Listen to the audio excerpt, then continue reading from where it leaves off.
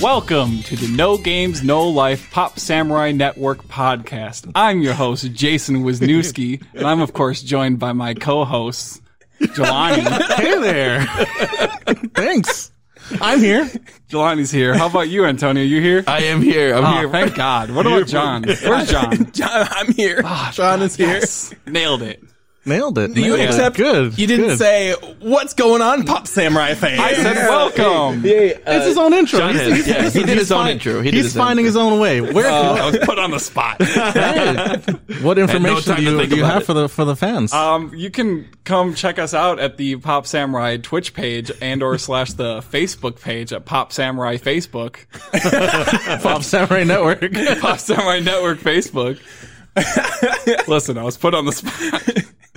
Make sure you guys head over to popsamurainetwork.com to find all information about our shows. You guys can follow us on Twitch, twitch.tv/Pop Samurai Network, and you can also follow us on Facebook, Instagram at Pop Samurai Network, and also on Twitter at Pop Samurai Network Cast. And so follow us there for all information about the things we do here. We love all you guys. Thank you so much for tuning in. If you guys are listening to us on iTunes or any of the podcast catchers out there, give us a rating, give us a follow, give us a like, or whatever it is. It helps us out in the algorithms and gets us up and gets us seen more. So we would appreciate that so much. Now pretend I said all that. Yes. Yeah. Now let's get into the show. We're going to start off with what everybody has been watching, because this the games podcast has turned into a pop culture podcast, and we want to connect with everybody and see what everybody's been doing in their lives, watching. Let's start with our lead host today, the lead Jason. host, that's me. Well, gosh, jolly whiz. I watched all the Star Wars sequels again. Oh, Wait, which really? one? Wait, all the sequels? Sequels, yeah. Just sequels? Force Awakens, Rise of Skywalker, Last Hope. Okay. Or, Last Jedi. Yeah, Last Jedi. So 7, 8, 9, right? 7, 8, 9. 7, 8, 9. 7 did eat 9. That's why he's afraid of 7. That's right. Yeah. Felix? Pretty boring. I liked... What's the first one? Force 7. Awakens. Force Awakens was my favorite out of the 3. Yeah, I think. And it's like, I don't know if anybody here has a consensus on that, but I think it's the better of all the trash. Yes, that's there, right? I would agree with that. I want everybody to know that I'm stressing about not being able to talk about it. Yeah. And I have negative things to say as well, but like, you have to I thought I was safe. we had a talk earlier before we the just podcast did. about how we weren't going to shit on Star Wars anymore, and immediately the first thing we wind up talking about is shitting on that's what I Star Wars. watched. That's not my fault. All right, lead host, keep going. I'm going to have an aneurysm So today. like, it's weird because you have to put it in perspective of like when it first came out, it was like really derivative of New Hope, you know? Yeah. Intentionally, right? It yeah, was supposed to be like a intentionally soft reboot. Yeah, and I think at the time it was like, okay, well it's fine. It was okay as long as you guys like really go places with the next two ones, and then they didn't. Don't just give me more of this, please. Yeah, but then they didn't. So No, like, they did. They went into completely new places. Well, they did. Terrible Were they places. good? Right. But they were new. Okay, but positives. Like looking back and we have all 3. It's like, yeah, well, I guess Force Awakens is probably my favorite just because like it's the most consistent because you had. It was the first movie, so you didn't have other directors to fuck things up. Even though yes. You've got like the Council of Disney Elders or whatever that like supersede everything. I mean, they left Kevin Feige alone enough, you know? Yeah, well, look how that well. But, that went really well. Who the hell is Kevin Feige? He's the shepherd of Marvel, the MCU. Oh, yeah. Yeah. Kevin Okay, Feige I'm is confused. the Marvel MCU. That was like gotcha. president, the president Way of Marvel. before, though. Okay. Yeah. That was like they started that all up way before these came out though. What Iron Man 1 compared to when Force Awakens comes yeah, but out? that's what I'm saying. That should be they should have already known then. You know, like they should have gotten their formula down. And then Star Wars happened, which was much more like a costly intellectual property for them to buy because they bought that for like $3 billion, and they didn't buy Marvel for $3 billion. And so, like, you think at this point they're like, "Hey, we're doing really great with Marvel. Let's just keep going with Star Wars." And then with Star Wars, they really shit the bed. Yeah, you know? I mean, They were just like, everybody do what you want, but not really. And then everybody did what they wanted, but not really. And it ended up looking like a fucking hodgepodge. it could have been a lot better if there was just one director in charge of everything. I agree with that. Like, one consistent vision. Yeah. I definitely feel like They were at least Ryan for those Johnson really messed it up for everyone. Yeah. It feels like, Yeah. and I know, Yeah. Rise of Skywalker. I know that one is bad too, But like, I don't know, like just J.J. Abrams came back for that movie, and like he was just trying to salvage like what had happened in the last movie, and it like, almost still like, felt wasn't good. spiteful. Yeah, it did at times. Yeah. There was some moments where I was just like, are you trying to like diss Ryan Johnson, right? Yeah, Ryan Johnson. In just like a movie form? Because this is not the time to be petty. This is a movie, dude. And I will say that, whatever happened in that movie there, like Ryan Johnson, I do really like his work. I mean, I like What Knives else Out. did he do? He did Knives Out after that, which is like I hear critically acclaimed and I film. hear it's a love good that one. film. Oh, It Knives talks Out about is some good awesome. stuff. Yeah, for sure. Yeah, yeah. Knives Out is, I haven't seen it. Knives Out is written Rocks. and Yeah, directed by him. It's on Amazon Prime, I think. Yeah, so if you guys get a chance, watch that. It's already critically. It's like it won a bunch of awards. And then he's already like tapped for like it was supposed to be just like a one movie, but now they're tapping him for like a sequel kind of like as well. Well, really, what they should do is they should get J.J. Abrams to direct the second Knives Out movie, and then they can bring Ryan Johnson my back God. for the third Knives Out movie. Do you guys like anything J.J. Abrams has ever done? I do, but He's what done- do you like? What has he done that you enjoy? What did J.J. Abrams do again? I know he did. he started off with what, Cloverfield. No, did- he started off with that island Lost. show. Lost. That's right. I was talking more cinematically. then he did Cloverfield. He did Cloverfield. But then he has also done he did the Star Trek movies. Yeah, I like the Star Trek. Did that movie Super 8? Oh, I just yeah. watched Super 8. What do you think? I like Super 8. Super I've 8's never seen it. Super 8's pretty good. That's good. Yeah, I think his movies are fine. Mint, dude. Lost, Mint. I think was like. Meandering. I loved it the first time I watched it, but it's not It's not a show you can really rewatch. I feel like because it's really dependent on like twists and like knowing where things are going, or And not knowing where also, things are going. didn't they end up nowhere? Yes, that's Yeah, correct. That was one of the problems with that Yeah. show, where it was just like, you know what? It's just done. Like, we don't know, and it was never a thing, and we're just done. But that was, I think, more a problem of the medium at that moment in time. Sure. Because they were just like, no, we need this to go on for a long time. Right. And J.J. Abrams was like, how do you tell a story with a compelling ending where I'm not even allowed to know when I can be done with this? And they're just like, that's not our problem. And he was just like, okay, so I guess I'm going to keep leading people on. And then the moment you say finish it, I'm going to finish it in whatever way possible. And then it clearly was not a good way to do a show that way. But like, did you see Lost? No. Okay. But I've seen about Lost a lot because I was never interested in it. But it as a thing that happened was really important to pop culture. The way that ended up happening. Yeah, it happened true. right at the end of right at the beginning of the Netflix era, where things could be limited series and limited runs and stuff, and things started getting done differently. And so that was just like its last vestige of another show like that I've watched a lot of video essays on is How I Met Your Mother. Oh, okay. Where How I Met Your Mother also was just like, okay, well, we're going to end it like this, but we're not going to know when we're going to end it. So this is the ending, film the ending, but also this might go on for like 9 years, so like figure it out. Is How I Met Your Mother, is that a series or is that just like a show? It's a what do you mean? Is the story like continuous, or is it like a sitcom where it's like basically kind of like a reset every time? Well, see, that's the thing. It was that. Okay. But it was also the other thing, and that's okay. that's where the problem came in. They at the beginning of the first season were like, we're going to film the end of this series where where the kids go, oh, so this is about you getting together with our Aunt Robin or whatever. But the problem was that it was a show. So like, who knows when it's going to happen? This is just how it's going to end. But over the course of many, many years, the show kind of just developed into its own thing. And then the last, the finale didn't make sense to who the characters were anymore, so that everyone was just like, this was a weird, dumb ending. Okay. Because these characters they didn't follow this trajectory through the show. But that was the problem with filming the end. It was supposed to be this concise thing, and then it didn't end up. Sorry, being I'm lost. What are we talking about? I thought we were talking about Star Wars. Yeah, we're talking about Star Wars originally. J.J. Abrams really is what it was. JJ has only directed a handful of films. I think he's written and produced a lot more than he has. Man of Steel, right? Yeah, no, that was Zack Snyder. That's actually Zack Snyder, produced by J.J. Nolan. Abrams, JJ, he directed Mission Impossible 3. Oh yeah, that one too. Yeah. He directed the Star Trek reboot, or the new Star Trek. Yeah. He directed the new Star Wars. I think Were there 3 of those Star Treks or just 2? There was 3, but was he 3? he directed 2, the first 2, and then there's a third one. What was on the third one? Because the first one was The first one was Star Trek. And then the second one was Into Darkness. Khan, right? Into Darkness, yeah. And then the third one was the one where they were on on that planet where the ship had crashed. I think. I forgot what it was called. That wasn't the Khan one? No, the second was the Khan one. The third one was like white-haired people, right? Like blue-faced white-haired people or something like that? Maybe. Fuck, I forgot, man. Yeah. I have no memory. I like those Star Trek films. Yeah, me too. I just can't remember the third one. JJ, as a director, has a habit of revitalizing certain franchises. Yeah. Starting them off, revitalizing them, and then like, I'm out.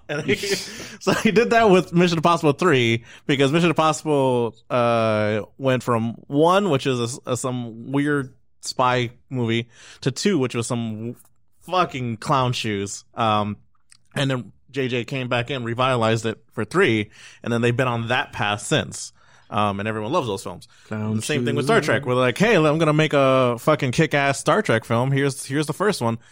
Kick-ass Star Trek film, and he did the second one, and then he pieced out, and then they tapped him for Star Wars. He did Force Awakens, which was, it was pretty good. It was pretty good. It has its flaws. 7 was, the better of the sequels, and then he pieced out, and he was like, I'm out, and then they wanted him to come back, and so then he did that third one. Yeah, it's too bad that that's what he did. Because like the third one, it was just him picking up the pieces. Yeah. So the mess, but I want to talk about the good parts of Star Wars. Yeah, sure. Let's do it. My favorite character in the new Star Wars is that old Lady Grandma alien. Oh, really? Her name. She's the best. Okay. Yeah, the one with the big eyes. Yeah, her eyes are little, tiny. It's just enormous glasses. Yeah. I love her. And I love her little relationship with Chewie. I've been thinking about it a lot because they're both really old, right? Like she's like 700, Chewie's like 250 or something. So obviously they have a lot in common. And it's like implied that she's like, where's my boyfriend? And it's Chewie, of course. And then at the end in the third movie, she gives Chewie the medal that Chewie never got before. And I was thinking about that. I'm like, oh, that's so cute because like I can imagine a situation where like they're in her cantina and they're like drinking and they're just like shooting the shit. And Chewie kind of opens up to her and he's like, well, I'm really kind of upset that I never got a medal. And she remembered that. And she went out of her way to like get the medal. So she give it to him when they win the war. I'm like, oh, that's just a cute little moment. He's so proud of it. He's like showing it off to people and stuff. I'm like, oh, that's touches my heart a little bit. That's the good parts about the new Star Wars movies. The things that you came up in your mind. Yeah, yes, that's the thing too, because it's not real. I made all that shit up. In order for Star Wars to be good, you have to lie to yourself. Yeah, is what you're and saying. That's really a shame. Oh my god! It's like where do you draw the line between like, well, we can't just bog down the movie with just like a bunch of little details, right? But then like, if you don't explain anything, like it's a hard place to draw the line on. You got to get to the lightsaber fights, man. We got to see the laser swords. Lightsaber fights. You got to get to the TR-8er moment. None of you guys got that. No, you guys like traitor, but then like it's like the guy. the guy. All right, he's like traitor, and you got the stunt. But then like a Funko Pop came out, and his stormtrooper name was like TR-8R or something. Oh my god. So sorry you guys don't get my fucking pop culture jokes. It was goddamn pop culture. It was really a poll. You're a genius, bro. I am a genius, and we're peasants. But the reason I watched Star Wars is because I was watching videos about Star Wars, video essays. She was talking. It was Jenny Nicholson. Jenny Nicholson. She was watching and like reading off these scripts of like proposed episode 9. That's right. Scripts. You talked about this last week. Did I? Yeah. Oh, they're so funny. You just you brought up that you were going through some of that stuff. Yeah. I really love them. They're really funny. I feel like I did talk about them now that I think about it. Where like Rey is like half robot or just in her brain, and then like Kylo Ren discovers that and he immediately hates her for some reason. It's just a mess, but like somehow those are still like better than what we got. So I don't know, what a mess. Yeah. What we got was like studio decisions. It really felt like absolutely. that. Yeah, it's like the Disney Council of Elders. Just had their hands all up in there. Yeah. More than it's like they were just so cautious. They were like, "This is too important an intellectual property. You can't do it wrong," and they just choked it to death. Yeah. Like, say what you will about Georgie Boy, but like at least he did the first trilogy like really well, and one consistent vision. Like, well, and I would argue that wait, what? The original 3. Yeah, but that wasn't one consistent vision. That was something that happened out of difficulty. Well, yeah, it was hard, but no. What I'm saying is his consistent vision would have been more in line with like the prequel trilogy. But because of like budgetary constraints and filming constraints and all sorts of like weird shit that was going on the set and a lot of other people having a lot of influence over like, hey, maybe you should do it this way, it ended up being not at all what he wanted. Yeah, I do remember hearing about that. And it was good. It was perfect. There was a lot of cooks in the kitchen, but they were all like fucking master chefs. Whereas like the prequel trilogy, that was all Georgie. You're right. That was my just point Georgie. I rescind my point. You're absolutely right. Did you guys know that originally when C-3PO was like we wouldn't like George Lucas thought of him, he was like this he was like a used car salesman type of character. That's what I want. And then one day they were just like, and George was like, I'm going to get my used car salesman. And then he did, what's his name? Yado? Yeah, I guess so. Okay. The racist stereotype. Yeah. There's so many racist stereotypes in those original movies. Yeah, That's true. not even the original movie. No, in the prequels. In the prequels, there's a lot of dodgy stuff in there. Yeah. a lot of dodgy stuff. Yeah, for sure. especially in the Phantom Menace. Like, it's really. I feel like somebody watched the Phantom Menace and you're just like, George, nice, but like, dial it down on the racism, bro. There's a lot of fucking racism in this shit. Jesus. Okay. The Trade Federation guys. Yeah. Oh, yeah. Let's see. I want to talk about the lead host. What else we got? I watched Soul. Oh, how was that? Soul's really good. I've avoided that movie like the plague. Did it make you cry? No. Oh, okay. Well then. Why would you avoid the movie? Pixar movies like Really? I love so much in a way that I don't want to talk about because it's the opposite of loving them so much. Okay. And I've been censured. Well, Soul's really good. I just know I hate Pixar. I just don't want to go on a tangent about how much I hate Pixar. Do you really not like Pixar? Yeah, I really don't like Pixar. I could talk a lot about how much I dislike it, but I won't. Because create a new podcast called Antonio Hates Fun. Antonio Hates Fun. Do you like a thing? Listen to Antonio Hate. Yeah, right. Soul's really good. I really like the overall message of Soul. Where I don't know if you guys have seen it. I don't know if I should spoil it. I haven't seen it. I haven't seen it yet. I really adhere to their like message that they send. I really like it a lot. It's something I've already like practiced and try to do in my own life. So, it's really funny. It's really well animated. I don't know. Not much to say about it if I can't really talk about it. It's very cute. Yeah, it is really cute. Should I watch it with my daughter? Yeah. Okay. Will we both cry? Maybe. Okay. Depends on how susceptible you are to crying. Oh, I cry for almost Then everything. you'll probably cry. Okay, cool. He's crying right now. I don't know if you know. Yeah. I wanted to keep that to myself. Thanks for outing me, Jelani. This movie didn't get me to tears. First time I watched Coco got me to tears. Okay. That one's really sad. Coco I didn't like. Really? No? Yeah, because I'm Mexican and it seemed very pandery. Yeah, I bet. It was like, this is Mexican culture. And I was just like, this is not Mexican culture. This is a little offensive. Oh. Well, but I have a bias. Yeah, Yeah. absolutely. Toy Story I loved. I cried in Toy Story. Yeah, there's no culture to Toy Story. No, it's just like, watch these toys die and be afraid of it. Yeah. And you're just like, oh, Jesus, that was rough. Did we really have to have that scene where the toys were about to get incinerated? Oh my god. They were terrified of their fucking mortality. Yeah. I guess we needed that scene. The other thing I've been watching is a lot of Simpsons. I've been watching a lot of early Simpsons. How early? I'm on season 5 right now. And you started from the beginning? Season 3, I think. Okay, yeah. I don't know, I just picked a place to jump in. Yeah. I was like, I knew I wanted to watch early Simpsons because early Simpsons is actually really good. Yeah. Is New Simpsons I guess became very formulaic, right?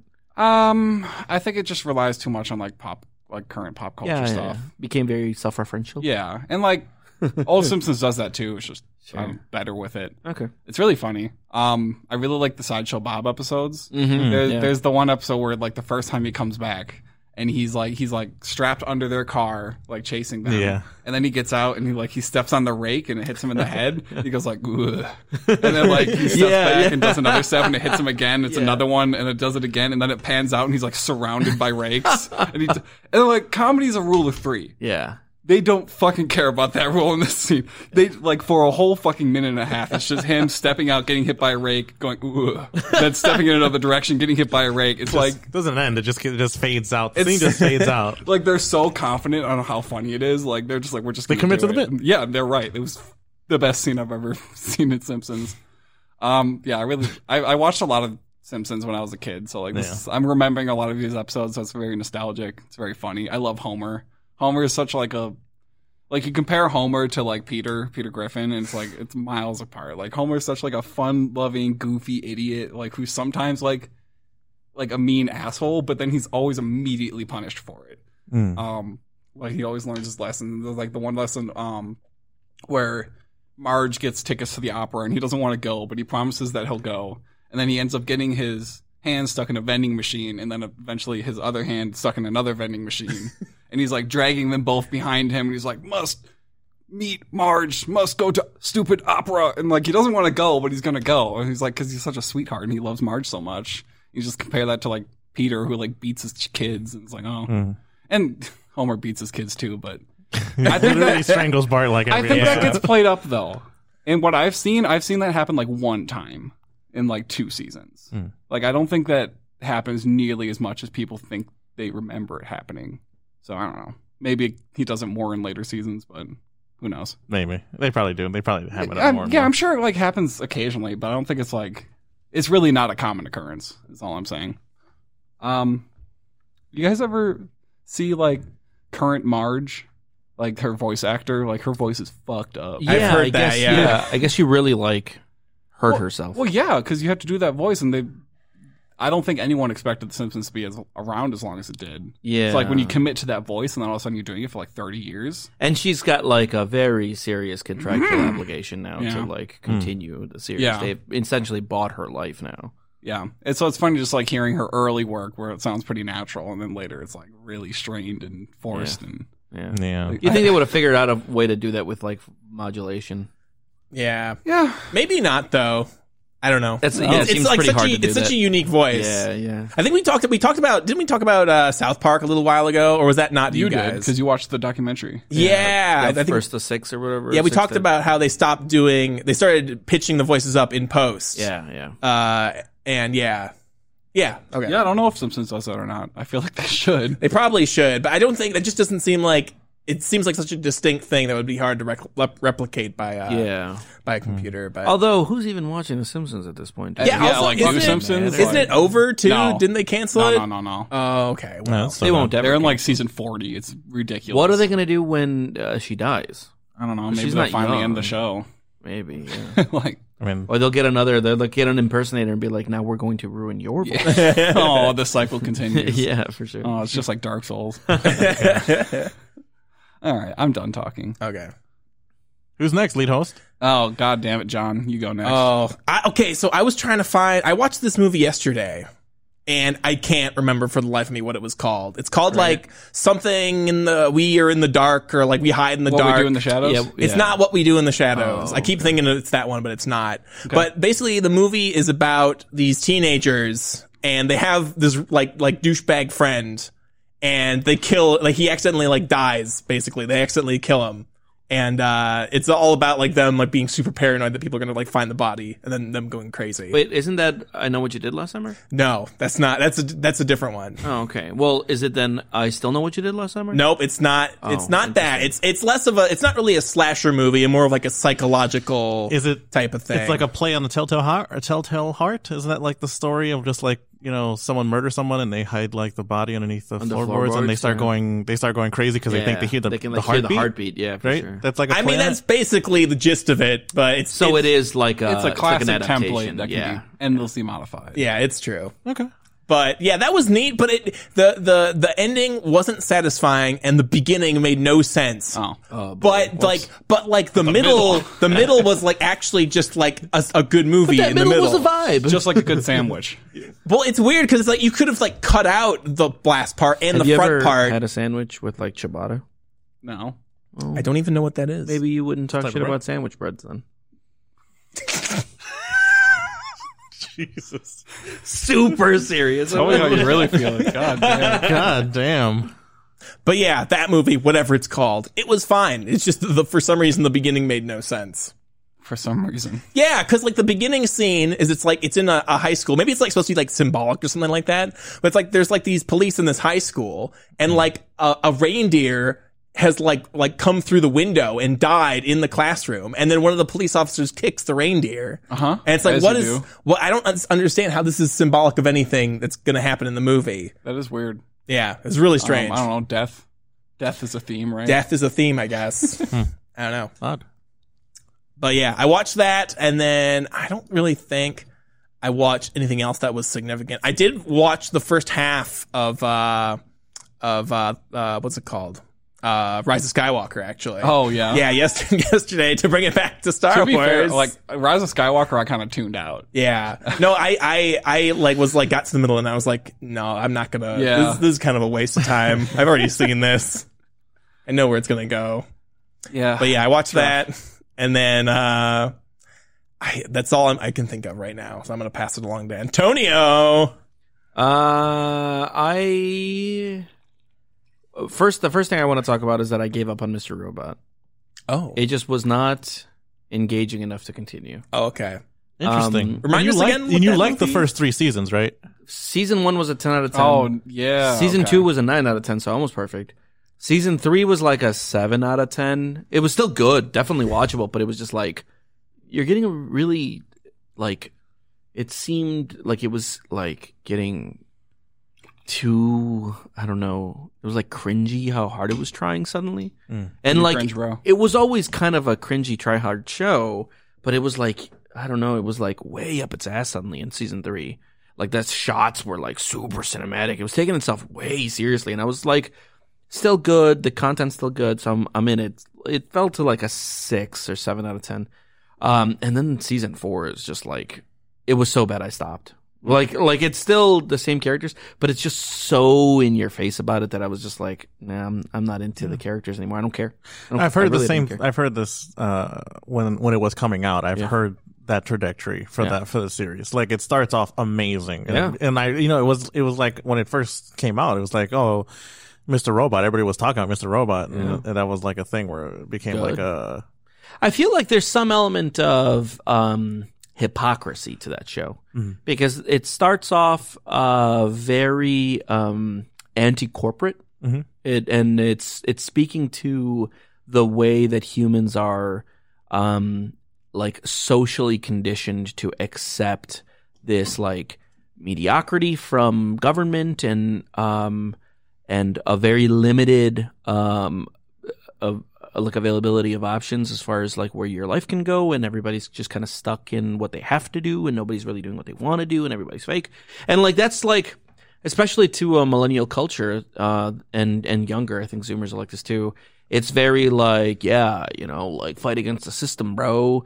But then eventually in season 3, they start walking a lot of it back, and they're just like, well, we need this stuff in order to have order in the world, and the reason it exists is so that there's not wide-scale predation. It's just, overarching predation. And like, it starts to kind of step on its own feet in a way that seems almost apologetic to the system, and that's not why people like the show. People like the show because you were fighting the system.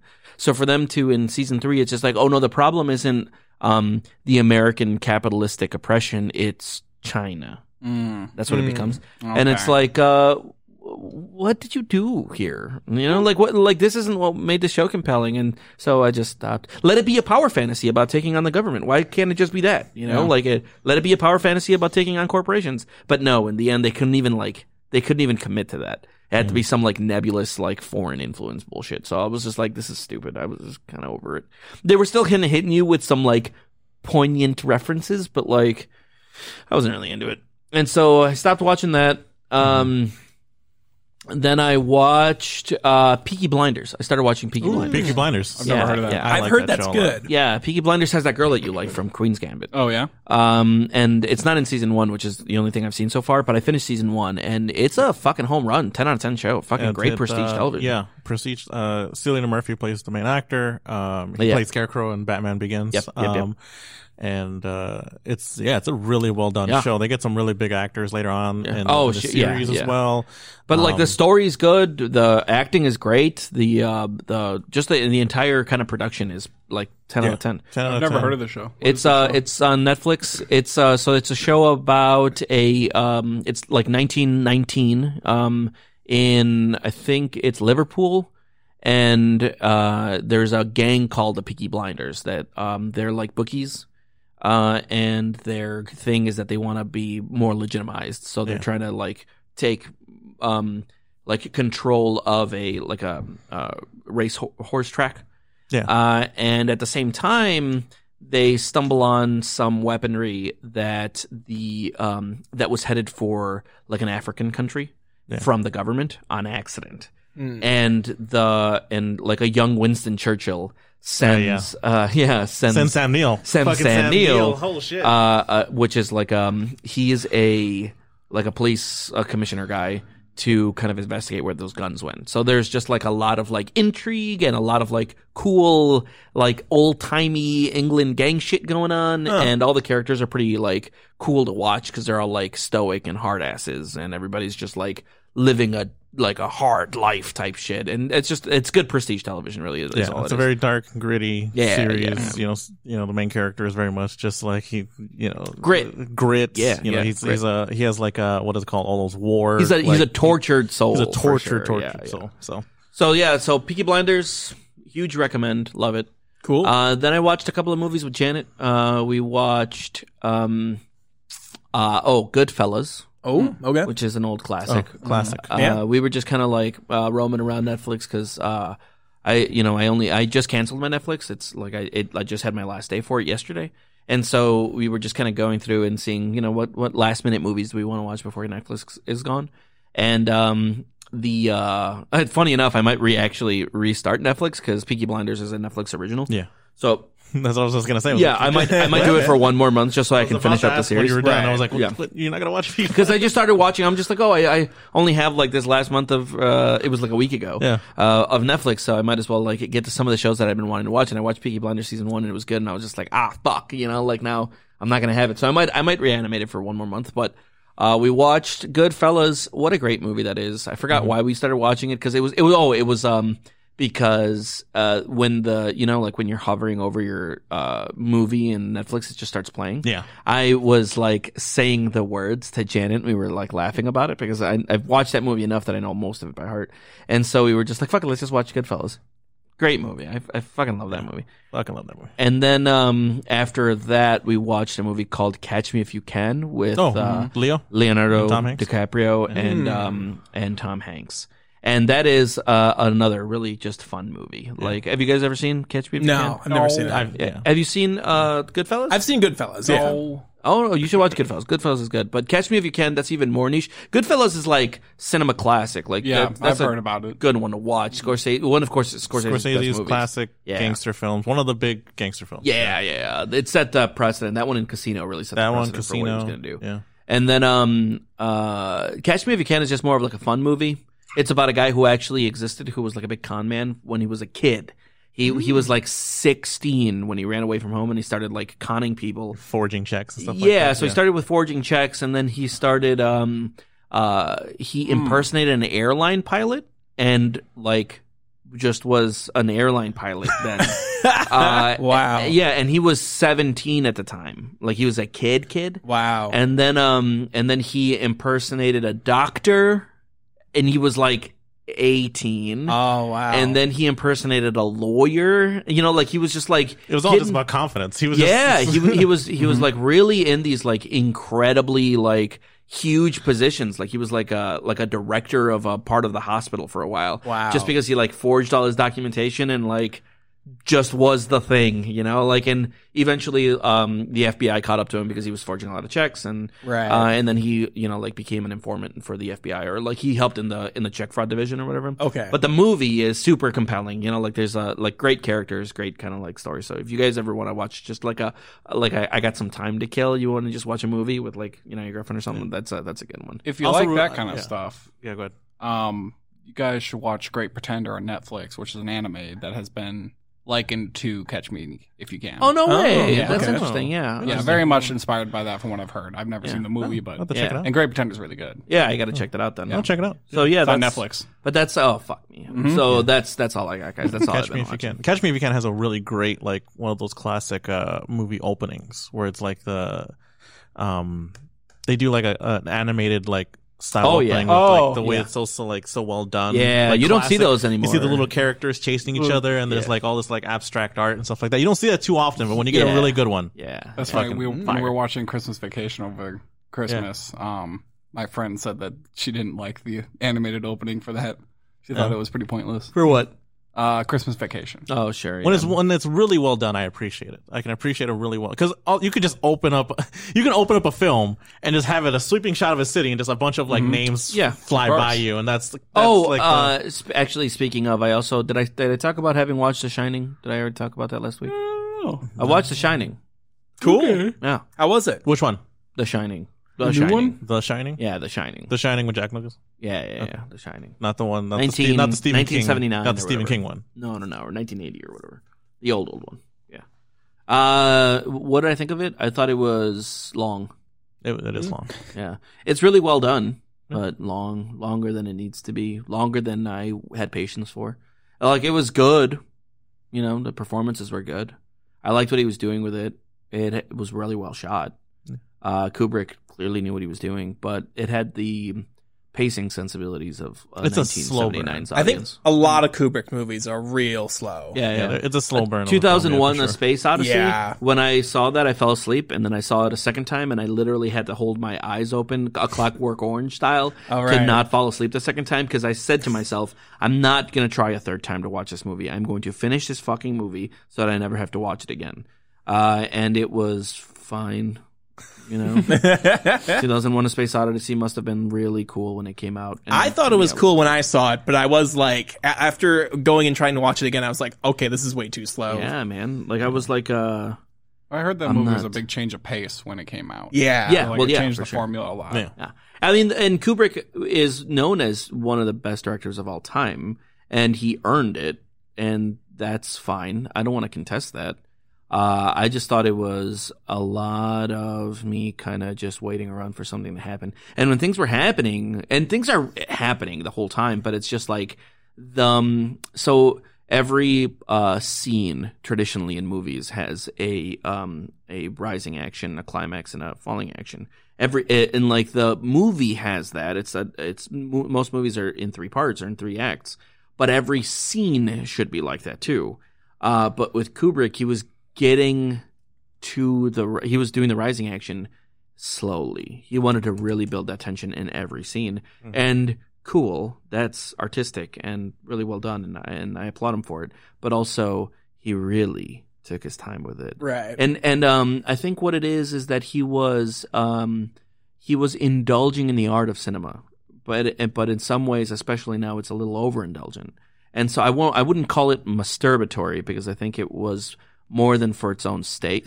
Masturbatory? Yeah, like I don't think that he was just like, oh, I'm so good, you know. Like, I don't. Think I just think the pronunciation of that word is funny. It's so you say it like a fancy-handed man. Well, how would you say masturbatory? Masturbatory. That sounds too much like masturbate, which I know that's is what like it is. Yeah, but it's too evocative of like actually jerking off. Masturbatory sounds more of like a term. So you're saying when Kubrick does it, it's masturbatory. No, when things are masturbatory, I'm not trying to make you think of somebody jerking off. Where if I said masturbatory, it would be like, was he jerking off? Or aren't they the same word? It's the same word. It's just a different pronunciation. So I just feel like one of them is more indicative of a term, whereas the other one is more indicative of touching your dick. I guess I see what you mean. Okay, but anyway, I'm still going to call it masturbatory. Yeah, that's fine. Because it's funnier. Sure. So, okay, anyway, I wouldn't call it that because I don't think that he was like trying to do it for the sake of like stroking himself. Sure. I think that really what it was is that he was indulging in the art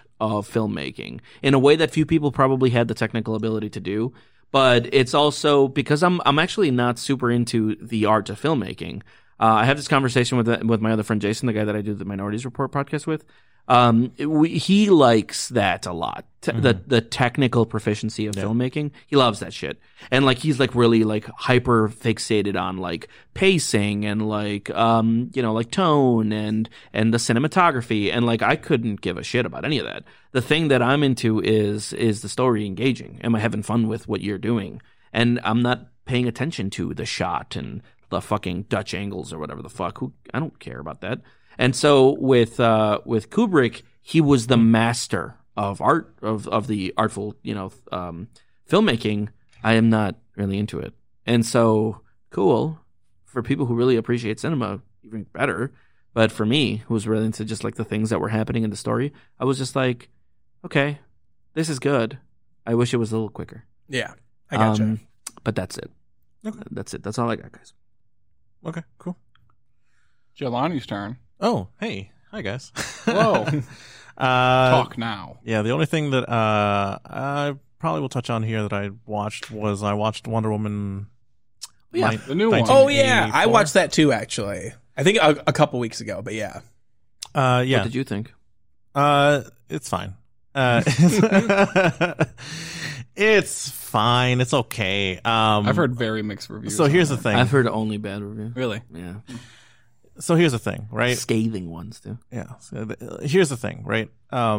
It's a fun film, right? But there's a lot of things that are wrong with this film, right? I hear it harkens back to a more like a brighter, more levity kind of superhero movie where everything's a little bit more like 19 kind of 60s kind of fun. And here's the thing, right? Because it's supposed to take place in the 80s, right? Yeah. And I feel like why? Like the 80s did nothing for it. Yeah, because I was like, where is the 80s in this? Like, I got no tone of 80s, right? There was no... Like, whether it was the 80s or the 40s, it wouldn't have made a fucking difference. There was hardly any 80s music, so I was like, what? Okay, so like, that's like the basic like, level. it was like, okay, so the basic level you could have set the tone was here's the music, right? Barely. I could have watched clips of this movie and just been like, this seems like it's in modern times, right? There's only a couple things where it's like, oh, here's a phone, here's a regular, but I was like, what was the point of it being in the 80s, right? Because like the 80s is hot right now, Jelani. No, is it? No, I mean, the 80s nostalgia has been like a thing for a while, but it doesn't actually do anything for the film. Right, yeah. Right? There's a lot of continuity errors in this film. A lot of continuity errors in this film, right?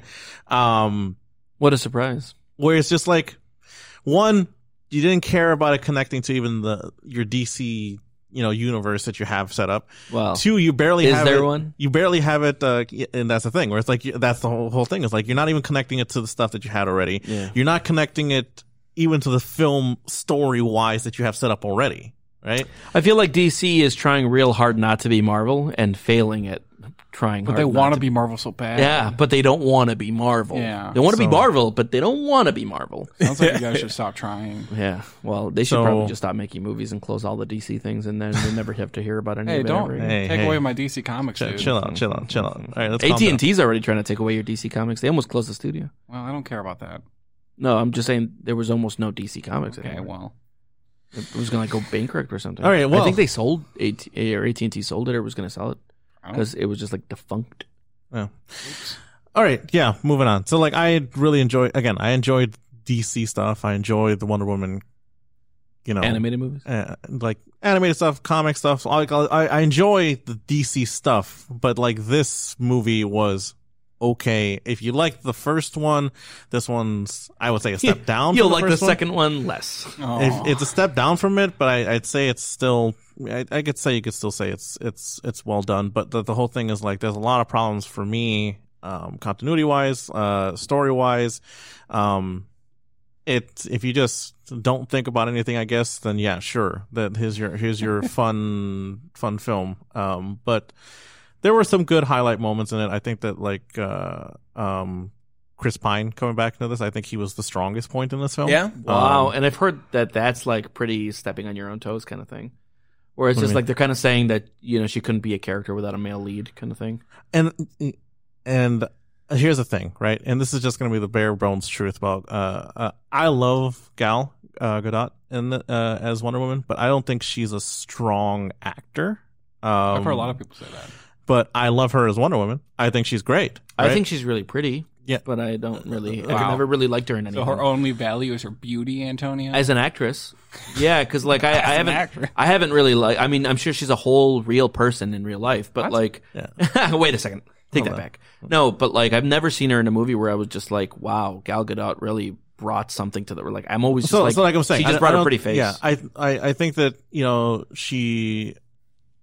she can be fun. She fills the role very well, I think. But at the same time, I don't think that she herself is a super strong actor. But that's just my opinion on that.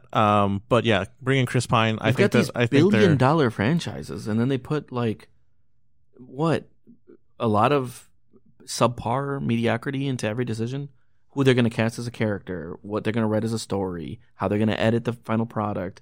These are billion-dollar intellectual properties, and they're just like, let's be safe by what? By choosing bad stuff? Like, I don't even because like a lot of times what you're hearing is, well, studios are just being safe. They're trying to do risk assessment, so they get like, like an actor that's more there's more security around how much money they're going to bring, and they fuck around with the plot so that it just makes more sense, and they cast a little bit of a wider audience, and more people are going to be like less offended by it, or whatever it is that they do for the risk assessment. But the end products for all of these billion-dollar intellectual properties that are coming out of DC are just like bad. They're like super convoluted and poorly acted. I don't even understand where the mentality behind like the safe plays are. It seems like these are bad, unsafe plays that they're making. Sure. Yeah. And so, lost my train of thought. Where are we going here? Yeah. So, if you liked it, more power to you. I wish I really wanted to like it. But if you liked it, you're wrong. I thought, that there was, I don't know. John, did you like it? So my opinion is that it didn't suck. It didn't suck, but it did stink. Ooh. That's my review of it. Mm-hmm. Is that like I think I got to the end and I was like, that movie, it wasn't a good movie, but I did watch it. Did you watch Shazam? I did not watch Shazam. I did. Oh, actually, you know what? I did watch Shazam. Actually, not in the theater though. Did you watch Shazam? I did watch Shazam. Did you guys like Shazam? I like Shazam. Yeah, I like Shazam a lot. I think that there's you didn't like Shazam. I think there's me and Antonio have talked about this before, but yeah, he doesn't like Shazam. But I think it's a baby movie for babies. I think tonally, I think it was better than what they had put out, but at the same time, they were putting out not great stuff at the same time. So yeah, I feel like a lot of these DC conversations are always just like, well, in comparison to other DC movies. That's the same thing as Star Wars, though. Yeah, exactly. Yeah. So, like I said, would you compare them to the greater world? They're just like, oh no, well, they all suck. But this one compared to the worst one is not so bad. Yeah. I think Shazam is a huge step up from what they have, but and they. Tonally, I think it's probably what they should have been going for. But the thing is, like, they're all over the place with every single film. Every film doesn't connect with what they have already set up. Aquaman came out, was a fun film. I think it made a bunch of money too. Yeah, it did well. But at the same time, it did not match the tone of the character they had set up in the other stuff. So it's like, it's a total different character. So like, what are you doing? The same thing with this. This Wonder Woman is not the Wonder Woman they portrayed in the other films. So it's like, well, okay, is this a separate thing or not? Right. Yeah. Wasn't this one? The first one was in like the 40s, right? It was just during World War. A different person. No, it was even earlier. It was World War II. Was it? I thought it was World War One. No, it might be one. I don't know. The Germans were the bad guys. You tell me. The Germans were the bad guys in both World Wars. It was one of the wars. What? All right, time to move on to the What You Playing segment. This time we're going to start with Jelani. Oh, hey, what we're playing. You never get to start. Oh my God, I get to start today? Yeah. I love it. Unless he's got something that he really wants to say, and then he just steamrolls us. He's just like, you know what, guys? We're not even going to do this segment because I have something to say today. And I was like, still on that Stardew Valley stream. Oh, cute. Lots of fun. Yeah. Still having a really great time. Good vibes, good chills. And then me and Antonio reunited on a raft with Will this week. Reunited, and it felt so good. Yeah, exactly. The three handsome boys on a raft. This week. Got to play raft for a little for the first time in a little while, and yeah, that was cool. Know what that was? That was a vibe. Ding. It was a vibe. It took us. We had to get right back into it, but once we started going, I blinked and it was like, oh crap, it's late. For sure. Yeah. No, we got the zip lines. Oh, and we did that whole Shaka bra. Yeah. That was really fun too. Yeah. We did the water pumping. There's a fun clip on it. I saw that clip. There's a great clip of Pumping that. it for but yeah, if you guys get a chance, go check out our video of that saved in our backlog on twitch.tv/PopSamurai Network. But yeah, this past we played some more raft. We came up into like a kind of weird puzzle / just hodgepodge of like trailers on an island. And it was a city. Yeah, it was like a town, and it was lived in too, which is great. There was a lot. It looked like it probably housed at least 100 people. Yeah, because there were many spires of cargo carts or cargo boxes. Yeah, cargo boxes that were turned into homes, and they were like crates. stacked on each other. Oh. Yeah, and it was like Ready Player One style. Oh, gotcha. Yeah. But it was obviously on a desert island. And there was a lot going on. There were a lot of different buildings. There was the mayor's house. We were ziplining all over the place. It was really cool. There was a point where I just started diving because I saw that there was like a An air hose. Yeah, some hose that just went into underwater. And I'm like, I'm gonna go see where this goes. I didn't have a oxygen tank or anything like that. I was just like, I want to go see where this goes. It turns out it went deep. Yes. But I randomly found the metal detector pieces under that, and we never actually found any titanium. Oh, we'll figure that out. Next week Friday, tune in. We'll find titanium. I Oh promise. boy, Please. Thank God. Fuck, yeah. I can't wait. When we find titanium, what can we do? We can do like a bunch of crazy shit now, right? Like big water purifiers and things like that. Yeah. So I'm really we're actually gonna have we've been remodeling the boat now. Battery chargers. Oh my God, Yeah, I can't wait. I've been tossing batteries off the boat. Yeah. Put it in the water.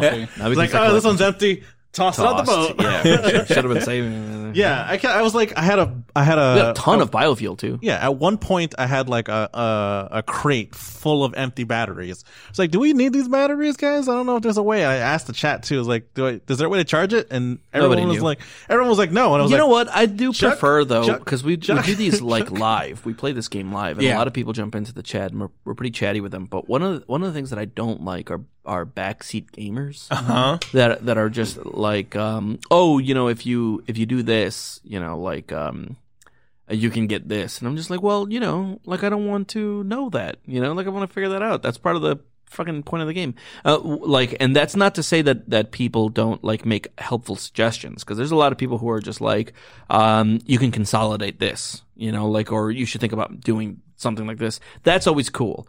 But when people spoil it, somebody told us, when we were on the Bear Island, right before we were on the Bear Island, somebody spoiled that there was like a mama bear on there. Oh. And I was just like, oh man, I wanted to know. I didn't want to know that yet, just little things like that. I always have to be careful. The thing that I love about the live games is the chat. The chat is my favorite part. I love communicating with the chat. Yeah. Because it's like you get into, hang out with people, that are just like, oh, go do this. That's cool. I like this. Or we're all making jokes about what's happening. But when you spoil things for me in the game, dude, I'm playing the fucking game, man. Don't spoil that shit. Yeah. I love chat. I love chat so much. And they come in and they talk with us. It's such a great moment. But that's what they do. We should put a thing in the chat that says don't spoil things for us. No spoilers. No, in the that's chat. true. Yeah, I'm sure there is a tab for that. I could.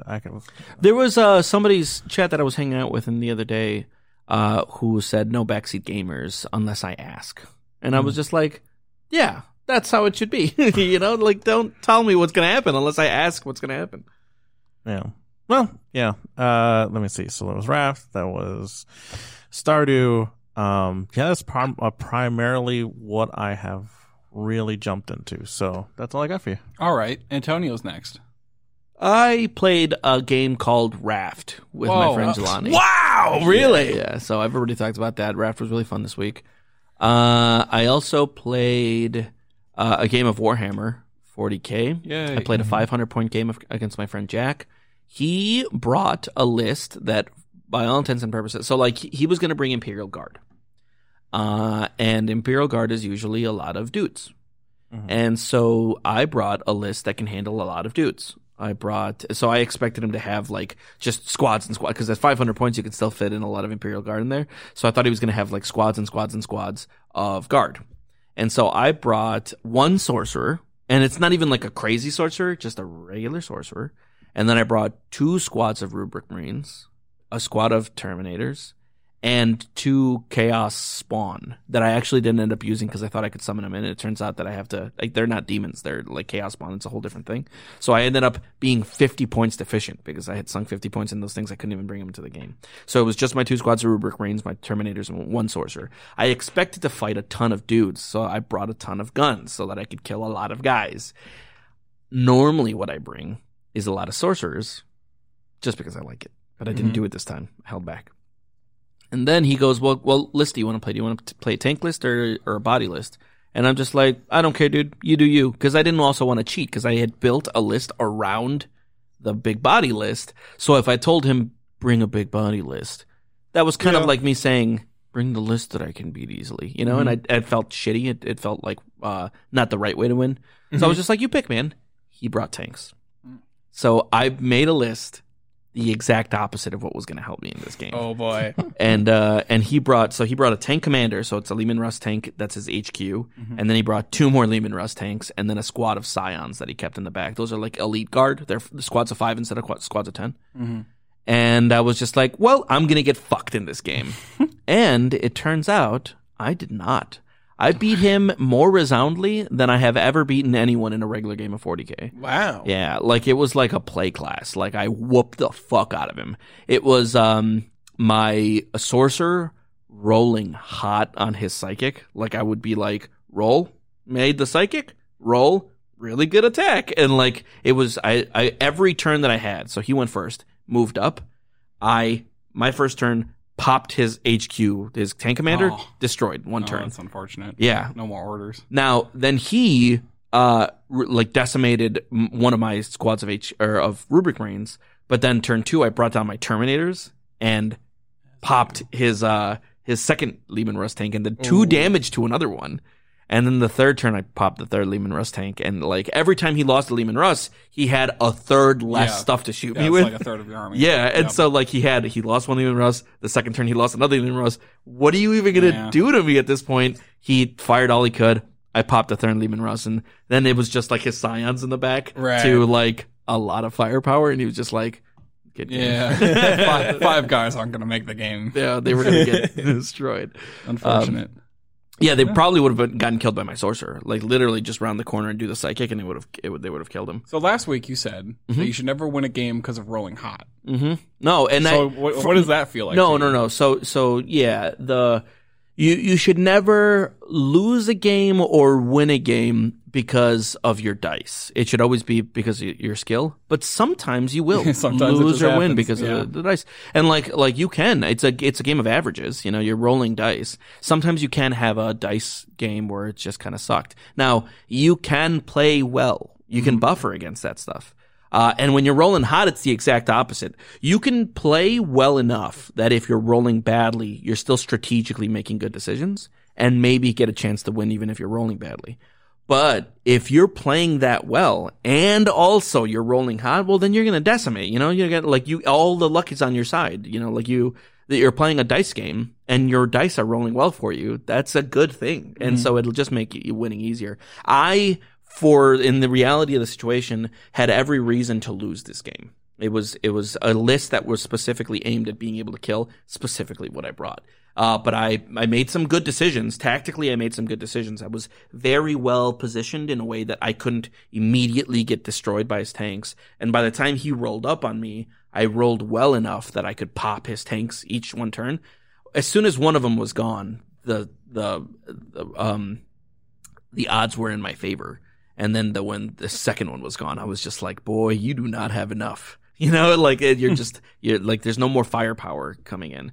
And then on the third one, it was just like, okay, that was a quick game. But it was fun. I had forgotten what winning at 40K was like. Because I know, and that's not I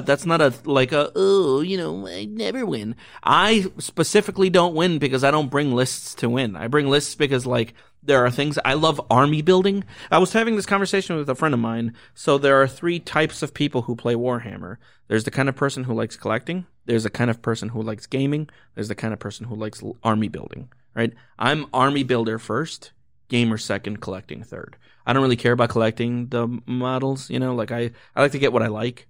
And gaming is fun. I love the game aspect, but I don't sacrifice my army for the game aspect. I'm not going to not buy things that I like, or the opposite, buy things that I like because they're going to be good in the army. Like, for instance, the best model that a Thousand Suns player can bring is Magnus the Red. It's one of the best models in 40K. I've heard. But I don't like Magnus the Red as a character, and so I refuse to buy him. I don't like him. I don't like him as a character. And even though he's like one of the best things that you can bring, I don't like him. And same thing with like demons. If you really want to win with Thousand Suns, you bring a lot of demons. I don't bring any demons because I just don't like demons. I don't think that they're cool. I want to play Rubric Marines and Ahriman, and I just like to play the way that I play. I like to play very sorcerer heavy. that's bad ways of playing. And so when I play, I usually lose because I make dumb decisions like that. I don't let the game sacrifice the army. Whereas most people don't let the army sacrifice their game. They want the W's. So when I say, I've forgotten how much what winning in 40K was like, it's just because I bring bad lists, not because I'm a bad player or anything like that. I just don't care enough about so the he game. says. I mean, it was so funny because somebody called me a casual over the weekend. Oh. And I was just like, a casual? My job is literally Warhammer. Like, I couldn't You be are any- a professional, in Yeah, fact. exactly. I'm literally the opposite of a casual. I live and breathe Warhammer. I'm always reading up on it. I'm always hearing people talk about it. It's literally my job. But the want to win to me isn't as important as the want to build my cool army. Right, yeah. And so, like, when I play, I just play the stuff that I wanted to bring this time, and a lot of times I lose. So the winning one in a regular game was like, oh, what? And when it was stacked against you. Yeah. And especially when it was stacked against me, it was just a fun win. Playing another game this Saturday, so I'll tell you what that was like. And the last game that I've been playing is little Dungeons and Dragons. Oh. Yeah. So I'm playing a little D&D now. Started a chat game. I think we talked about this last week, right? Yeah. On the radio? You may have mentioned it. I'm not sure. I think we talked about it after the podcast. Yeah. I'm not 100% sure, but we did start that chat game. So far, of the 4 PCs in the chat game, only one of them has started. The other 3 are, I don't know, taking their time. Yeah. Yeah. So ready to start. Yeah, I got another one today that's ready to start. Okay. And then the other 2 are not 100% there yet. Okay. That's how I'm going to chalk it up. But the one where I have started, the one player who has started, is in it. And it's like I had forgotten how much I liked the chat game. Yeah. Like you can be so detailed. With it. Exactly, yeah. There's something much more, seemingly more immersive about a chat game, because it's almost like you're writing a book together, and it's really fun. To just do that. It takes more time. It's more in your face all the time. It's like in my pocket, kind of like burning a hole in my pocket all the time, like going, hey man, are you going to reply or what the fuck? and it also asks a lot of the DM because you're constantly having to and now that you can really get into it, you must really get into it. Or at the very least, that's kind of how I did it. And so, some of you remember the first chat game that we did. Yes, and I remember. When we were going good, it was good. It was like this really engaging kind of thing. It tapered off when I burnt out, but I think, like what we talked about last time, a lot of that was just I added too many people. I burnt out because I tried to stretch myself too thin. Right. I think keeping it at a low player count is probably the move. But I've been playing it for a couple of days now, 2 days now, and it's been fun so far. I'm planning on starting all the PCs in different areas and having them meet each other organically. Oh. And so that's going to be like you'll have gotten some story in before you meet each other. Cool. You'll all have experienced different parts of the world and different things that are going on before you start meeting each other. That way, when you talk, you guys are all bringing some experience to the table that the other people haven't seen. Different characters that you've seen, different plot elements that you've seen. So I'm really excited about kind of weaving that all together. Those are things that you can really only do in a chat game. You can't sit down with 5 players and be having 5 different fucking games. It is a different experience. You can pal around one each for a while, and then maybe one of you will find another person, and then it'll be like a 2-player for a little while, and then you'll find the 3rd, and then the 4th person will show up. That's the kind of thing. And maybe you guys split up again if you guys want to. That's the kind of thing that I really like. That's actually why I want to keep it a little bit smaller this time, Right. so that I have let's have a hard time doing that, because the almost like MMO aspect of the chat game is kind of what gets my nipples a little hard. Yeah. So yeah. So that's what I've been doing, guys. Fantastic. Cool. Yeah. I want to hear from John now. Okay. I haven't really played anything, unfortunately. Oh, great. Yeah. Boo, John, What have you been boo. designing? I have, actually. I've been working on a game project.